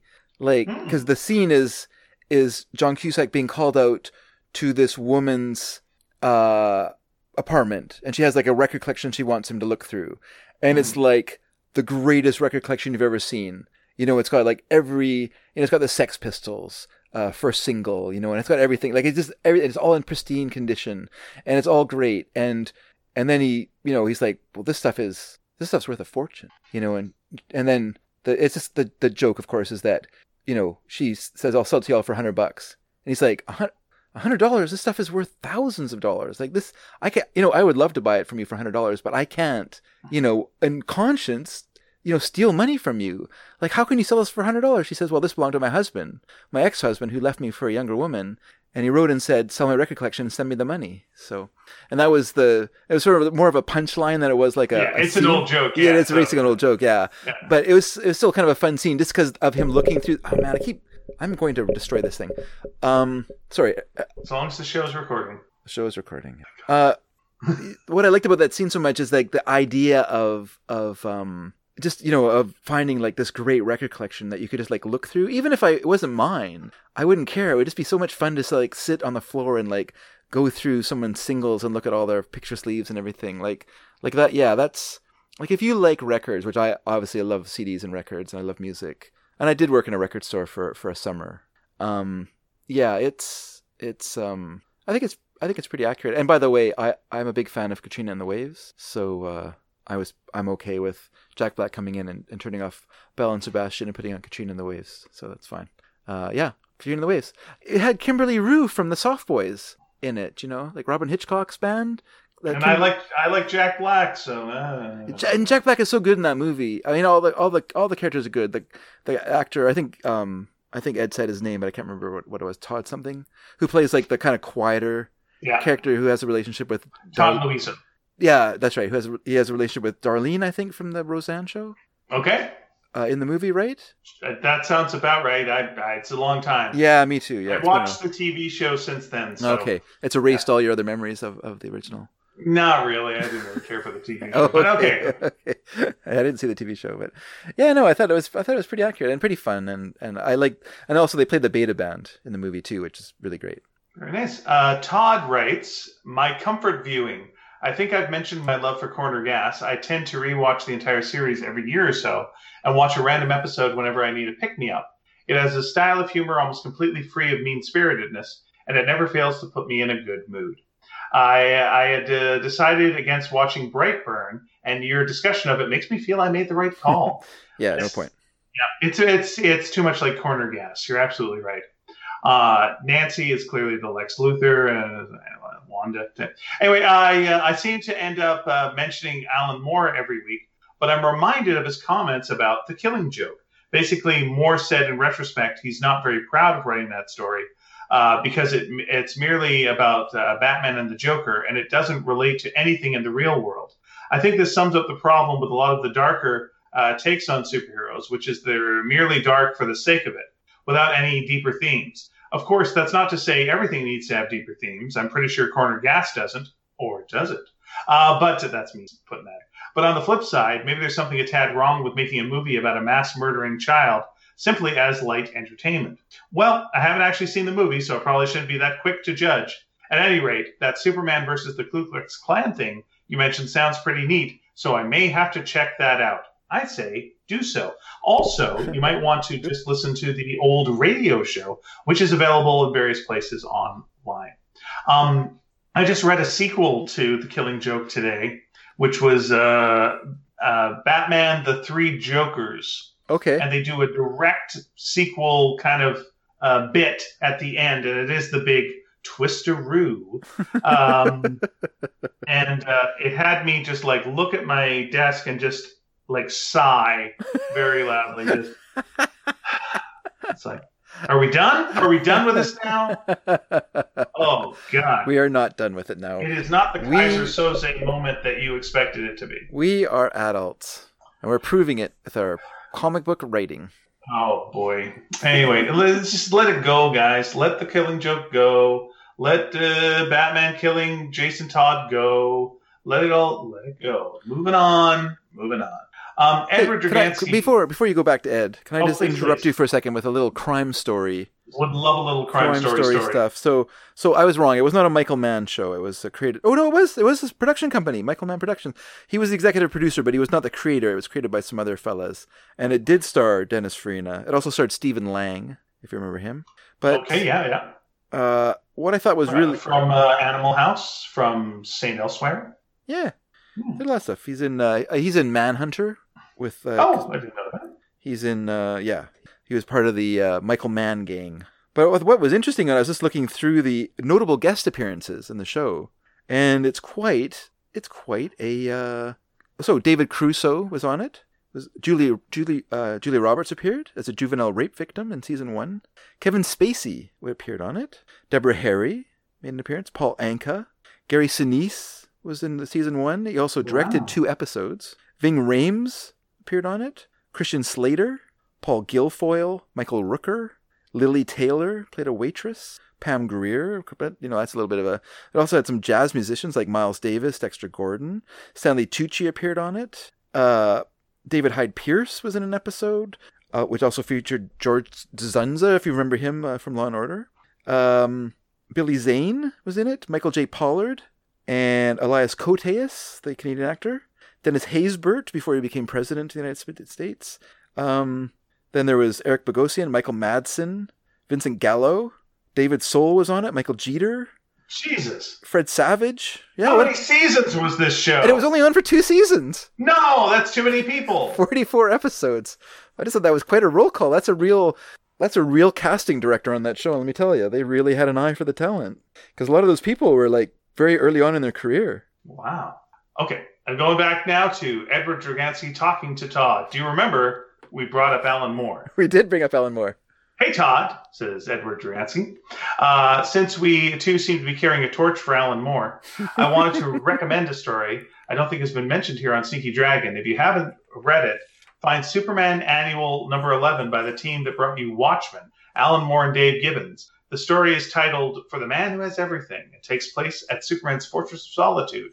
It's Superman's birthday, and the entire story is centered around Batman, Robin, and Wonder Woman as they arrive to celebrate. Here's a link to this story, and the link is there. My favorite scene in that is Robin, who's played Jason Todd, looking at Wonder Woman, like walking into the fortress, and is like, and Batman turns to him and goes, "Think clean thoughts, chum." Yeah. All right. Yeah, luckily it was very cold out, so nothing was going to happen. Todd responds, yes, I have read that one. It's pretty good. I've got it in a collection that's basically all Moore's Superman stories. So it's Whatever Happened to the Man of Tomorrow, For the Man Who Has Everything, and then a Superman Swamp Thing crossover, which is also really good. I think there was an animated adaptation as well, but I haven't seen it. You're correct. There was, and it is quite good. Just seeing Superman kind of like, and there was a live action version of it as well, where it's hinted at, but it wasn't exact, but yeah, they got into it. Recently, I got the collection of Moore's Future Shock stories for 2000 AD, basically a bunch of short 2 to 8 page sci-fi tales with a twist ending. There's some of Moore's earliest work, and so overall, far from his best, but they're still pretty enjoyable, so I'd recommend checking them out if you hadn't already.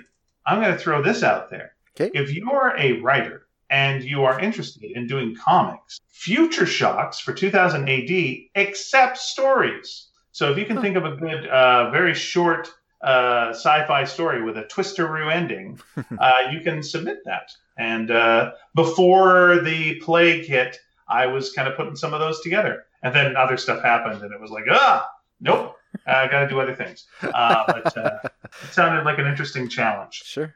So, yeah, just go to the 2000 AD website. It'll show you there how to submit stuff if you're interested. Regis, which is, yeah, we get it. Hi. Okay, I'm not sure I'm getting all of this, and I'm going to do my best, okay? All right. This is not on you. This is on my reading, and I probably, I've been in a basement for a long time. This is exactly that, a plastic box to be assembled so not so tight.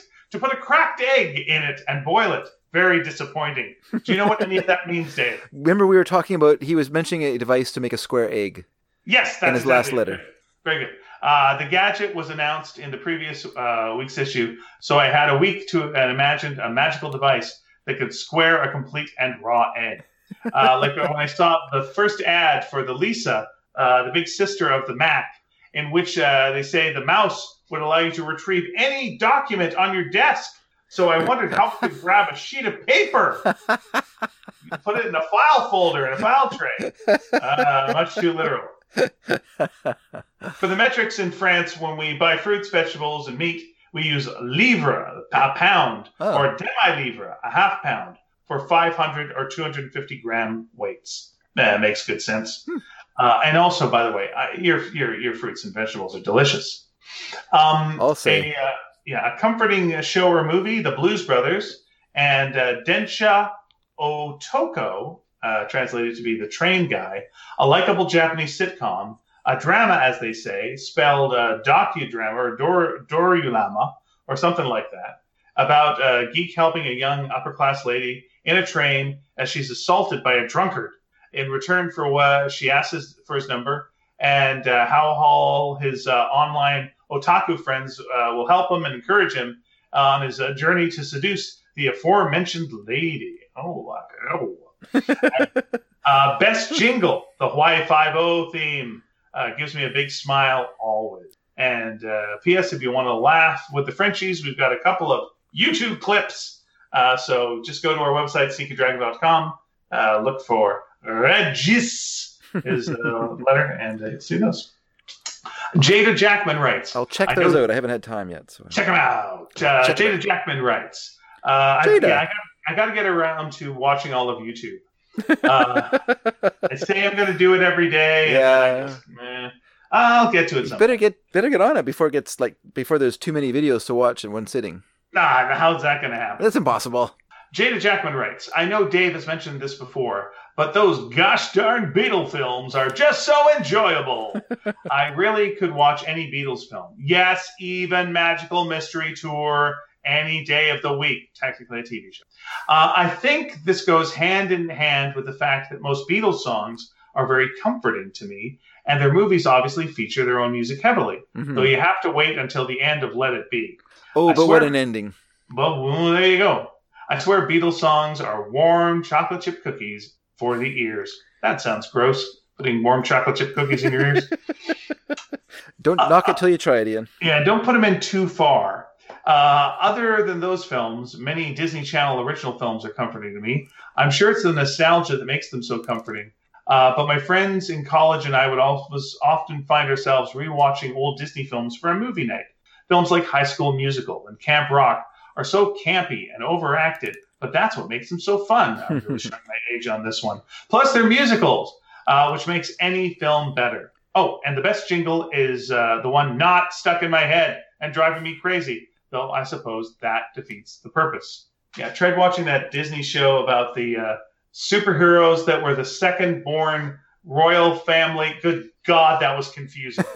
I don't know it. I was just thinking that when we took the girls to Disneyland the first time, High School Musical had come out, and it hadn't come out in Canada though, so we'd never heard of it or knew anything of it.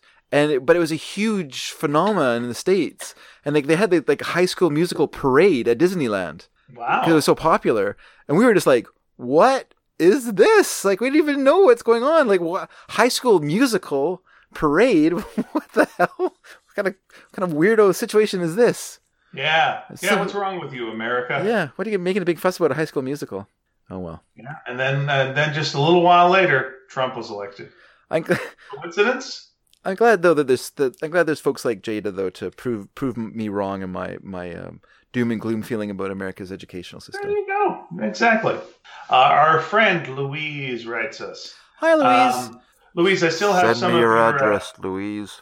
I have still a container for a tasty treat that you brought to my home, and we are putting it aside. And when we see you next, we will return it to you. By the way, Dave, my landlord gave me a pumpkin pie. Nice. The other day. Yeah, I got a better landlord than I used to. That's great. Yeah. Louise writes. I made a pumpkin pie for Thanksgiving. Oh, very nice. Very, very nice indeed. Oh, man, I wish I had some pumpkin pie left. Louise writes, a program on Netflix that's been a comfort viewing for my sister and me this year is one I'd like to recommend to Dave's wife, Lisa, as a change from all those true crime programs. Good luck. It's a droll Danish TV series called Rita, about a rebellious junior high school teacher and divorced mom of 3 adult children who has not yet grown up herself. She drinks, swears, and has sex with inappropriate men.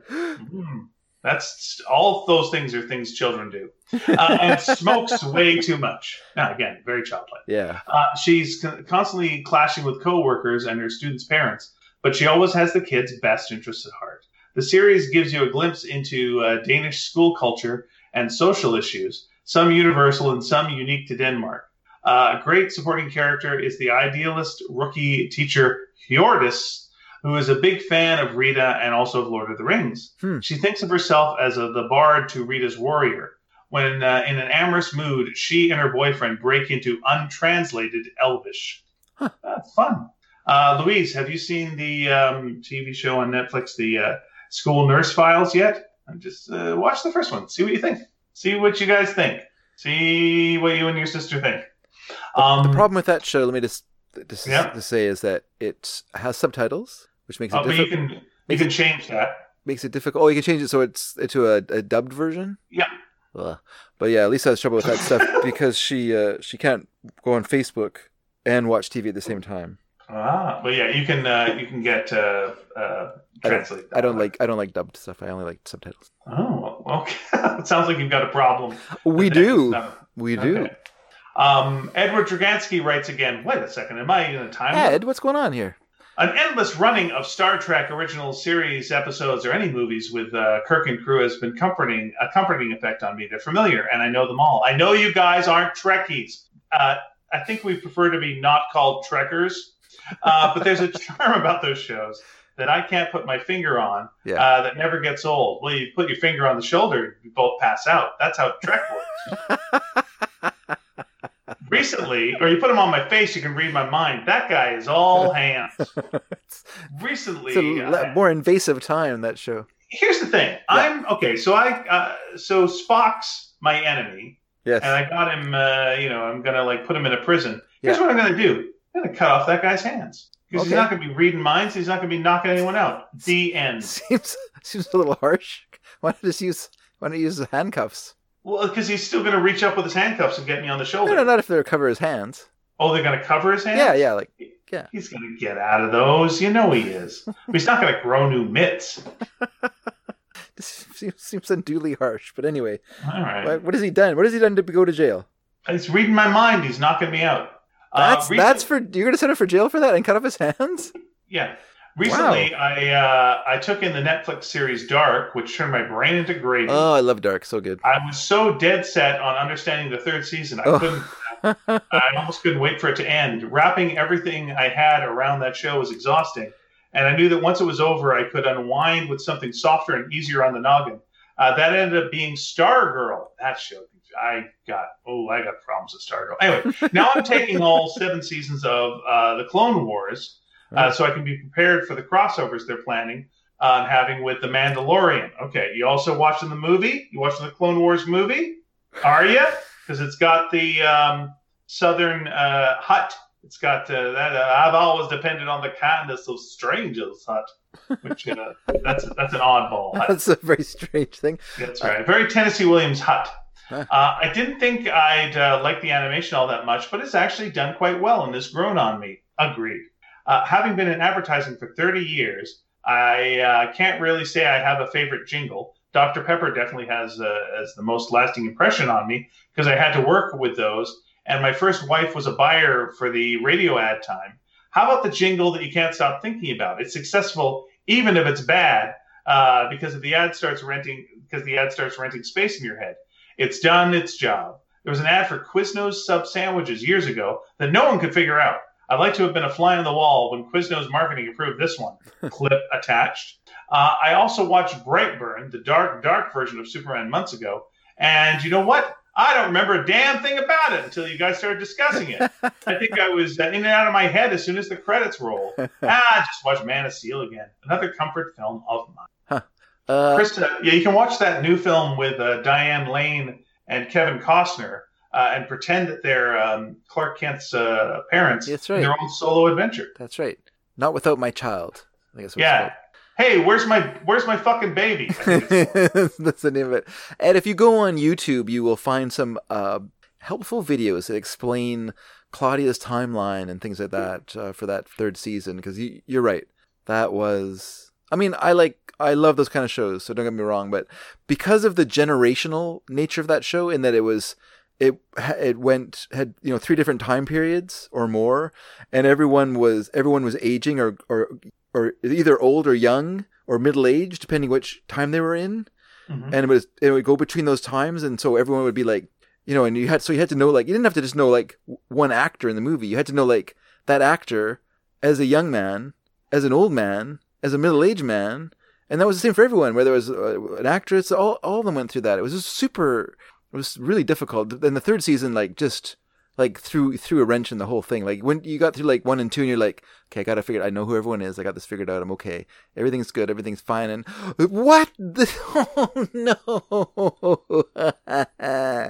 They got you. It was good though. So good. Highly recommend it. That's how they get you. Highly recommend it. Like dodging it. I recommend you watch it with subtitles. Bing.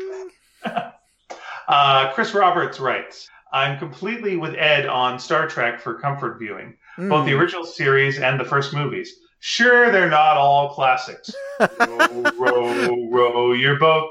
Row. Captain, I don't think you understand the gravity of the situation. And so on. Anyway, I'm just tangenting. But I agree there's a charm. What was that you were tangenting about? I was Star Trek 5-ing it.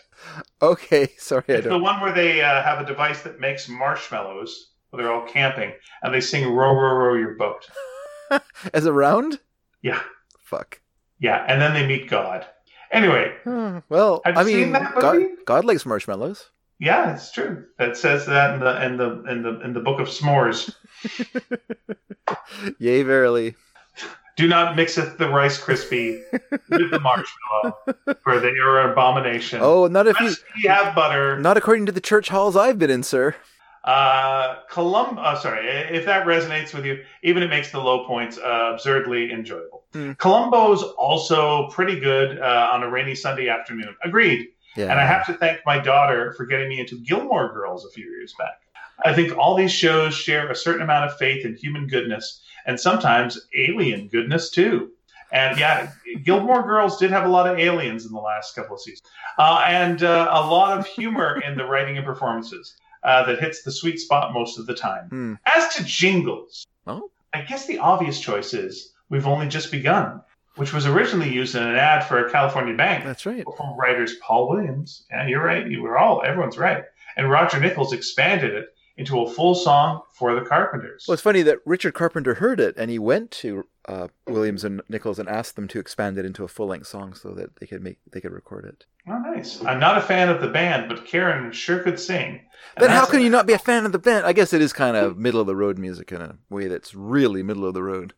Yeah, there was a If I Were a Carpenter album came out with covers of their songs, and I kind of prefer almost every one of the covers to the to the not me, but I can especially understand how Top people of the World. Top of the World, especially with Shonen Knife. No, Karen had such a great voice. I can't. Sure, she did. Just pure no loveliness. No disagreement. She was great. It's fun if you go online. Once again, if you go on YouTube, you can find there's it was the Carpenters with their group, but it's basically Richard and Karen on stage, and then the rest of the musicians behind them on the ground, which is really weird. But I guess they wanted to present as like a duo, but they do like a Burt Bacharach medley, but Karen's playing drums and singing, so it's really quite fun to watch. Because you didn't get to see that later in their career. They made Karen move up from behind the drums and be a front person and entertain the audience, which made her very nervous and caused a lot of problems. Made her very unhappy, but because she really liked playing drums. But yeah, it's fun to watch her playing and singing. Why couldn't she do it later on, you ask? Because record labels are assholes. Boo! Boo! Record labels! Blah! We also had an ad here in the UK when I was growing up for a brand of bread called Nimble, which targeted slimmers. Presumably, this was because, as you now realize, bread makes you fat. Bread makes you fat? But we're a couple of slimmers. Oh, well. Bimble was a horrible product. A lot of like styrofoam in its color, texture, and flavor, but without the nutritional value. But it did have that squeak on your teeth. However, it did have a crazy ad featuring a young woman dressed like an extra from the Mary Tyler Moore Show and harnessed to a hot air balloon that flew her above the Swiss Alps and somewhere to a soundtrack of "I Can't Let Maggie Go" by the Honey Bus. Not a known song here in Canada.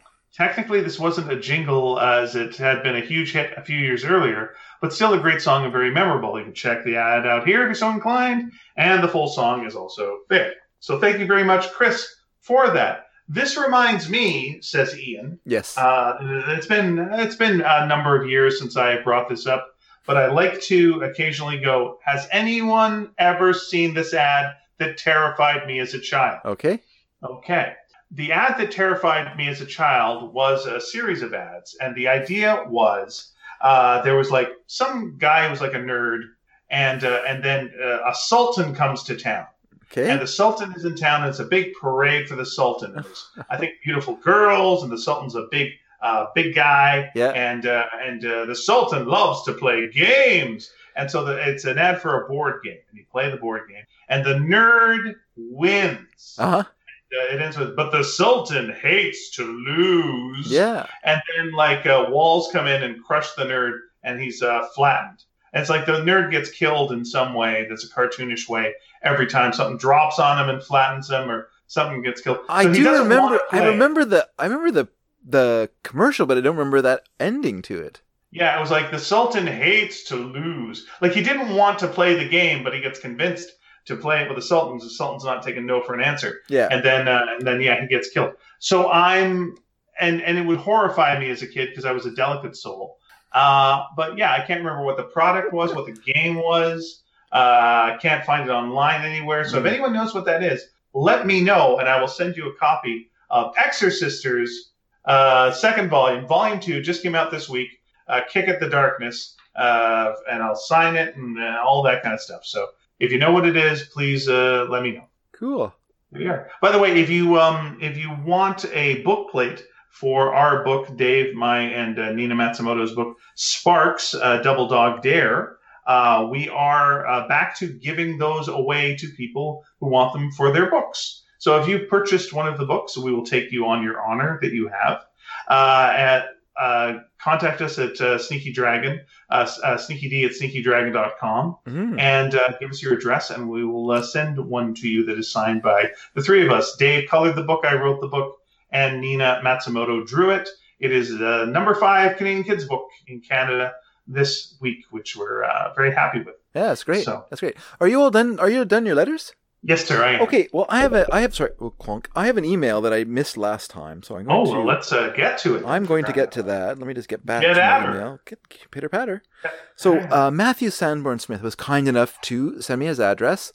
Remember, everyone whose name I mentioned earlier, send me your address, please. But he also wrote to say, and I'm sorry I missed this, or not missed it, but forgot it last time, Matthew. But this time we'll make up for it by reading it 3 times in a row.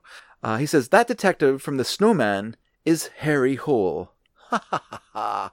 Everyone laughs at that name, of course. But I think it's pronounced like Harry Hole in the language of the author. He then says, my favorite cereal as a kid was Apple Jacks. Now it's Fruity Pebbles, though I haven't eaten it in years because I'm an out-of-shape older guy trying to avoid diabetes. My favorite prizes were probably the magnifying glasses and Cracker Jacks.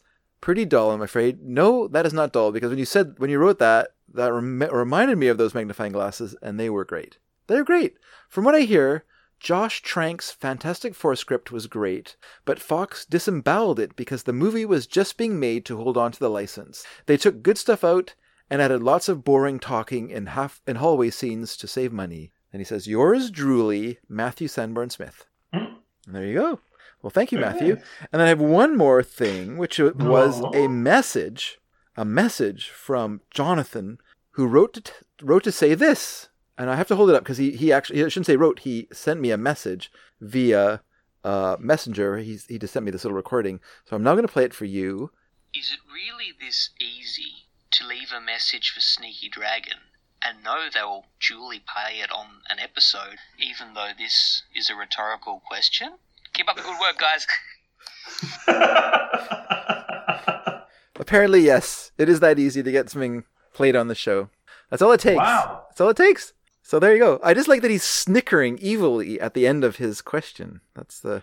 Yeah, let me ask. I love hearing people's voices. It's a damn delight. Yes, it is. But I'm going to ask one more thing of the people.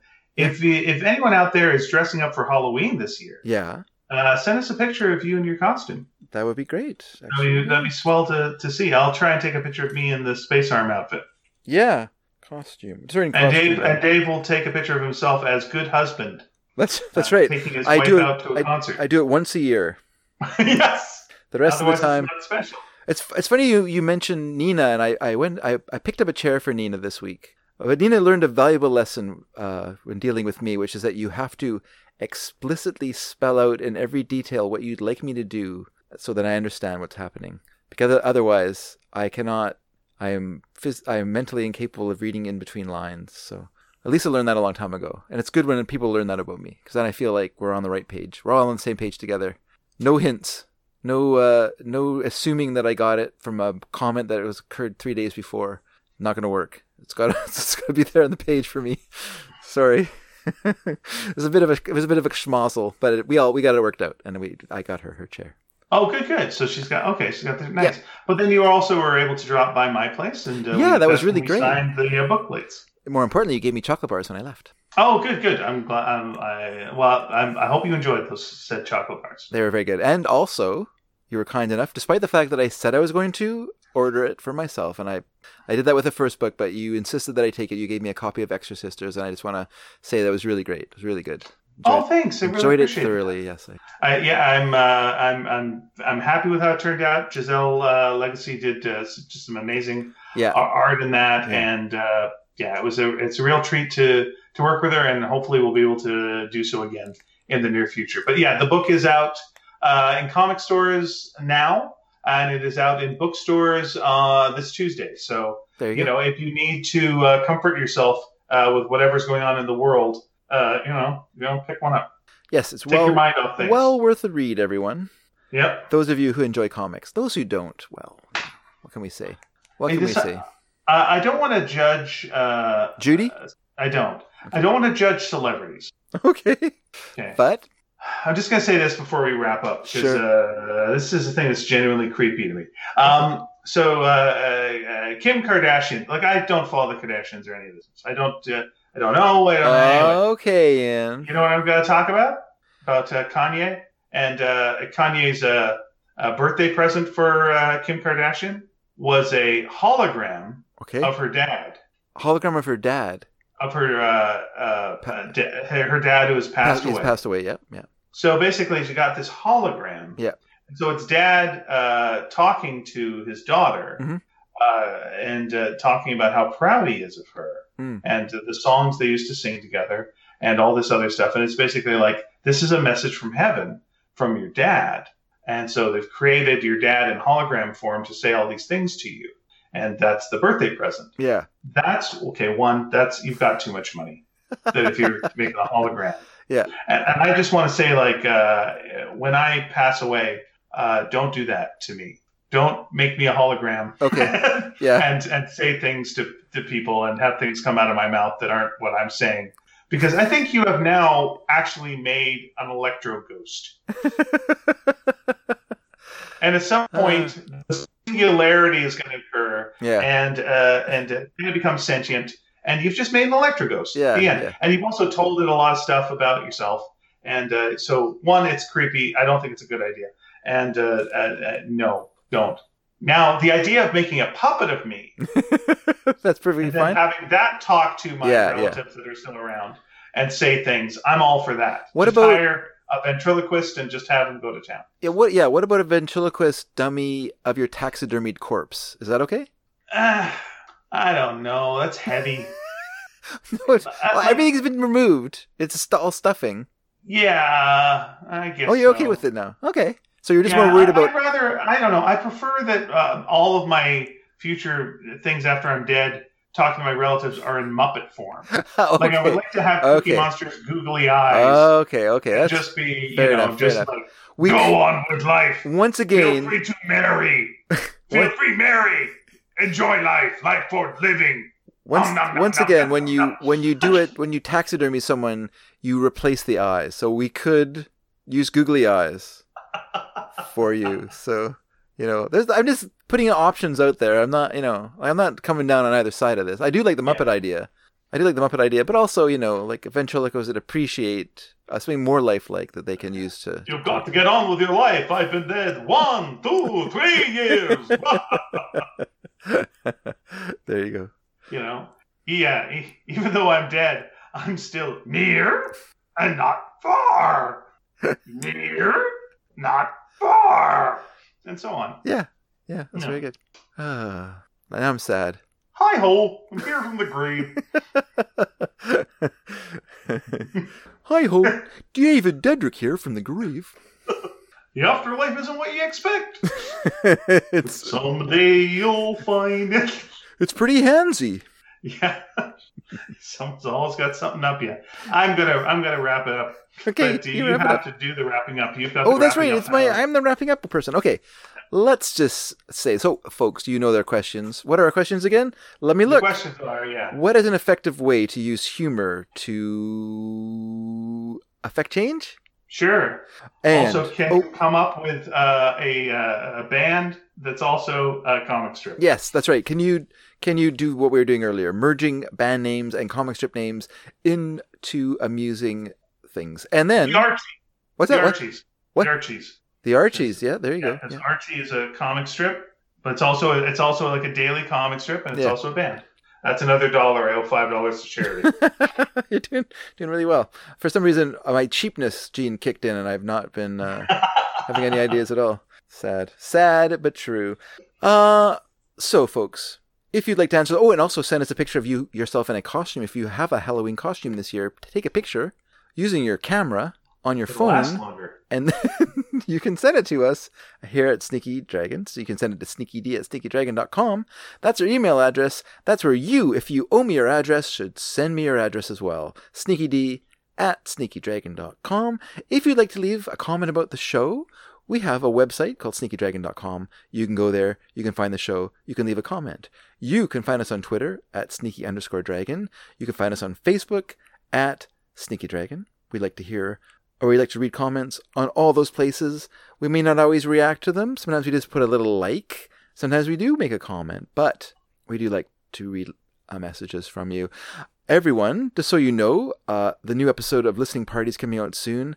I was thinking about doing it for this show, but I decided to spare Ian. But the show is going to be entirely based around Halloween songs, Halloween-themed songs. And it's not the Monster Mash 15 times. So I'm not going to play the Monster Mash, actually. So it's going to be all kinds of alternate songs from the Monster Mash, songs about the Invisible Man, about Frankenstein, about Dracula, and about things that are sort of gruesomely related to kind of horrible things that might be happen at Halloween. That's kind of the theme of it. But we're also going to be reading your comments and things. So if you hear this Saturday and you have some time, send us a comment and we'll read it out on the show, because I think we're recording on Sunday after the birthday. I'm not sure actually what time we're recording. But anyway, so yeah, get on it. That's all I'm going to say. And someone mentioned, I'm sorry that I'm not remembering who it was, the really sad thing that we've never actually heard Monster Mash. All that you've heard is someone describing. Oh, that's right. We described the Monster Mash. Yeah, it's really sad. You've never heard what the actual Monster Mash song isn't that most dance songs, though? Oh, you've got to explain. Because the songs themselves are describing what you do for the song, like the twist. Come on, baby, let's do the twist. Yeah, all the songs. But you're hearing the twist while you're doing the twist. But these monsters are dancing to a Monster Mash. That song. But I'm thinking about songs more like the mashed potato. Like you're doing the mashed potato, or when you're doing the, like I actually have like a K-Tel collection of all dance songs, like all different songs. With the dance, you're just describe the dance in the. Wait, are you saying so Monster Mash? Yeah, it's not a song. Yeah, it's a dance. It's a dance. And so it's Okay, it's like an now it's like an instruction of the dance, right? Right. So it doesn't matter what the song is. Yeah. If you're dancing the March to Madness to the song. My problem then is like the hustle, right? Well, the hustle's not really to describe the song though, but the hustle would be. Hustle. Yeah, but it doesn't really give you the steps. So, but no. But when you the listen, Monster Mash doesn't either. What the hell is the Monster Mash? We don't know how to do it. We've heard it for forever, and we don't know how to do it. But it's clearly a song. Well, if you know how to, all monsters can do. If you do the mashed potato, I imagine it's pretty close to that. It's probably pretty close, but it's got a horrific twist to it. I guess so. It's a mashed person, I suppose. Okay, listen. Yeah. I'm going to throw in an extra thing here. Yeah. I know we're asking people to send in. We're asking to send in like pictures. Yeah. But if anyone wants to show us what the actual Monster Mash is, please do. Appreciate it. So it's got to be the mashed potato. Yeah. Plus a horrific twist. Sure. And and not the horrific twist is a Chubby Checker twist. Yeah. It's just a horrific twist. Actually, Chubby Checker doing the horrific twist sounds like a good other song after the Monster Mash. Yeah.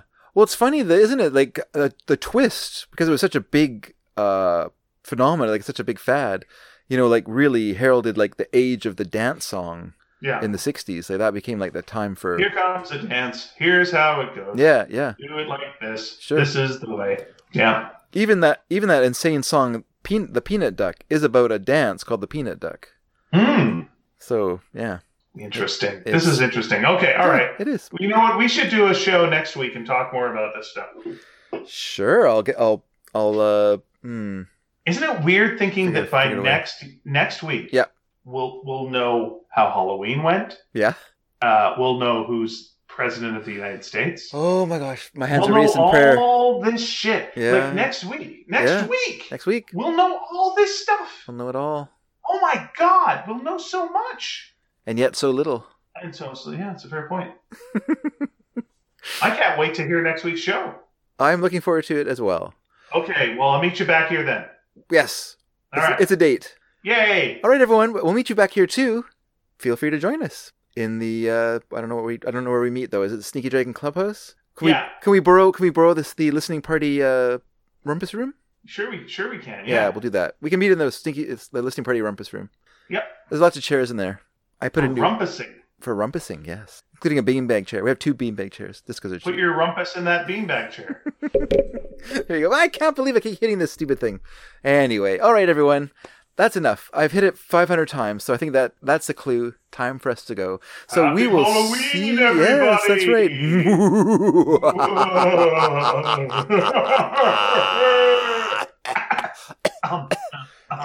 Excuse me. Cough. Carney. On the cop.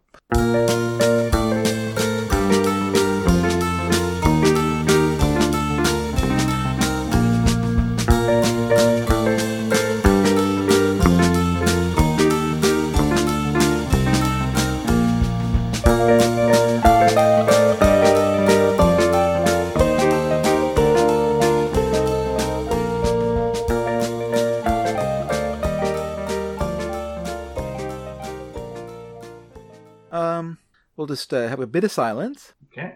And then come out hot. Just come out, just really give her on this one. Okay. Just go for it. Okay. This is the one that's going to win some awards. All right. We'll do that. Yeah.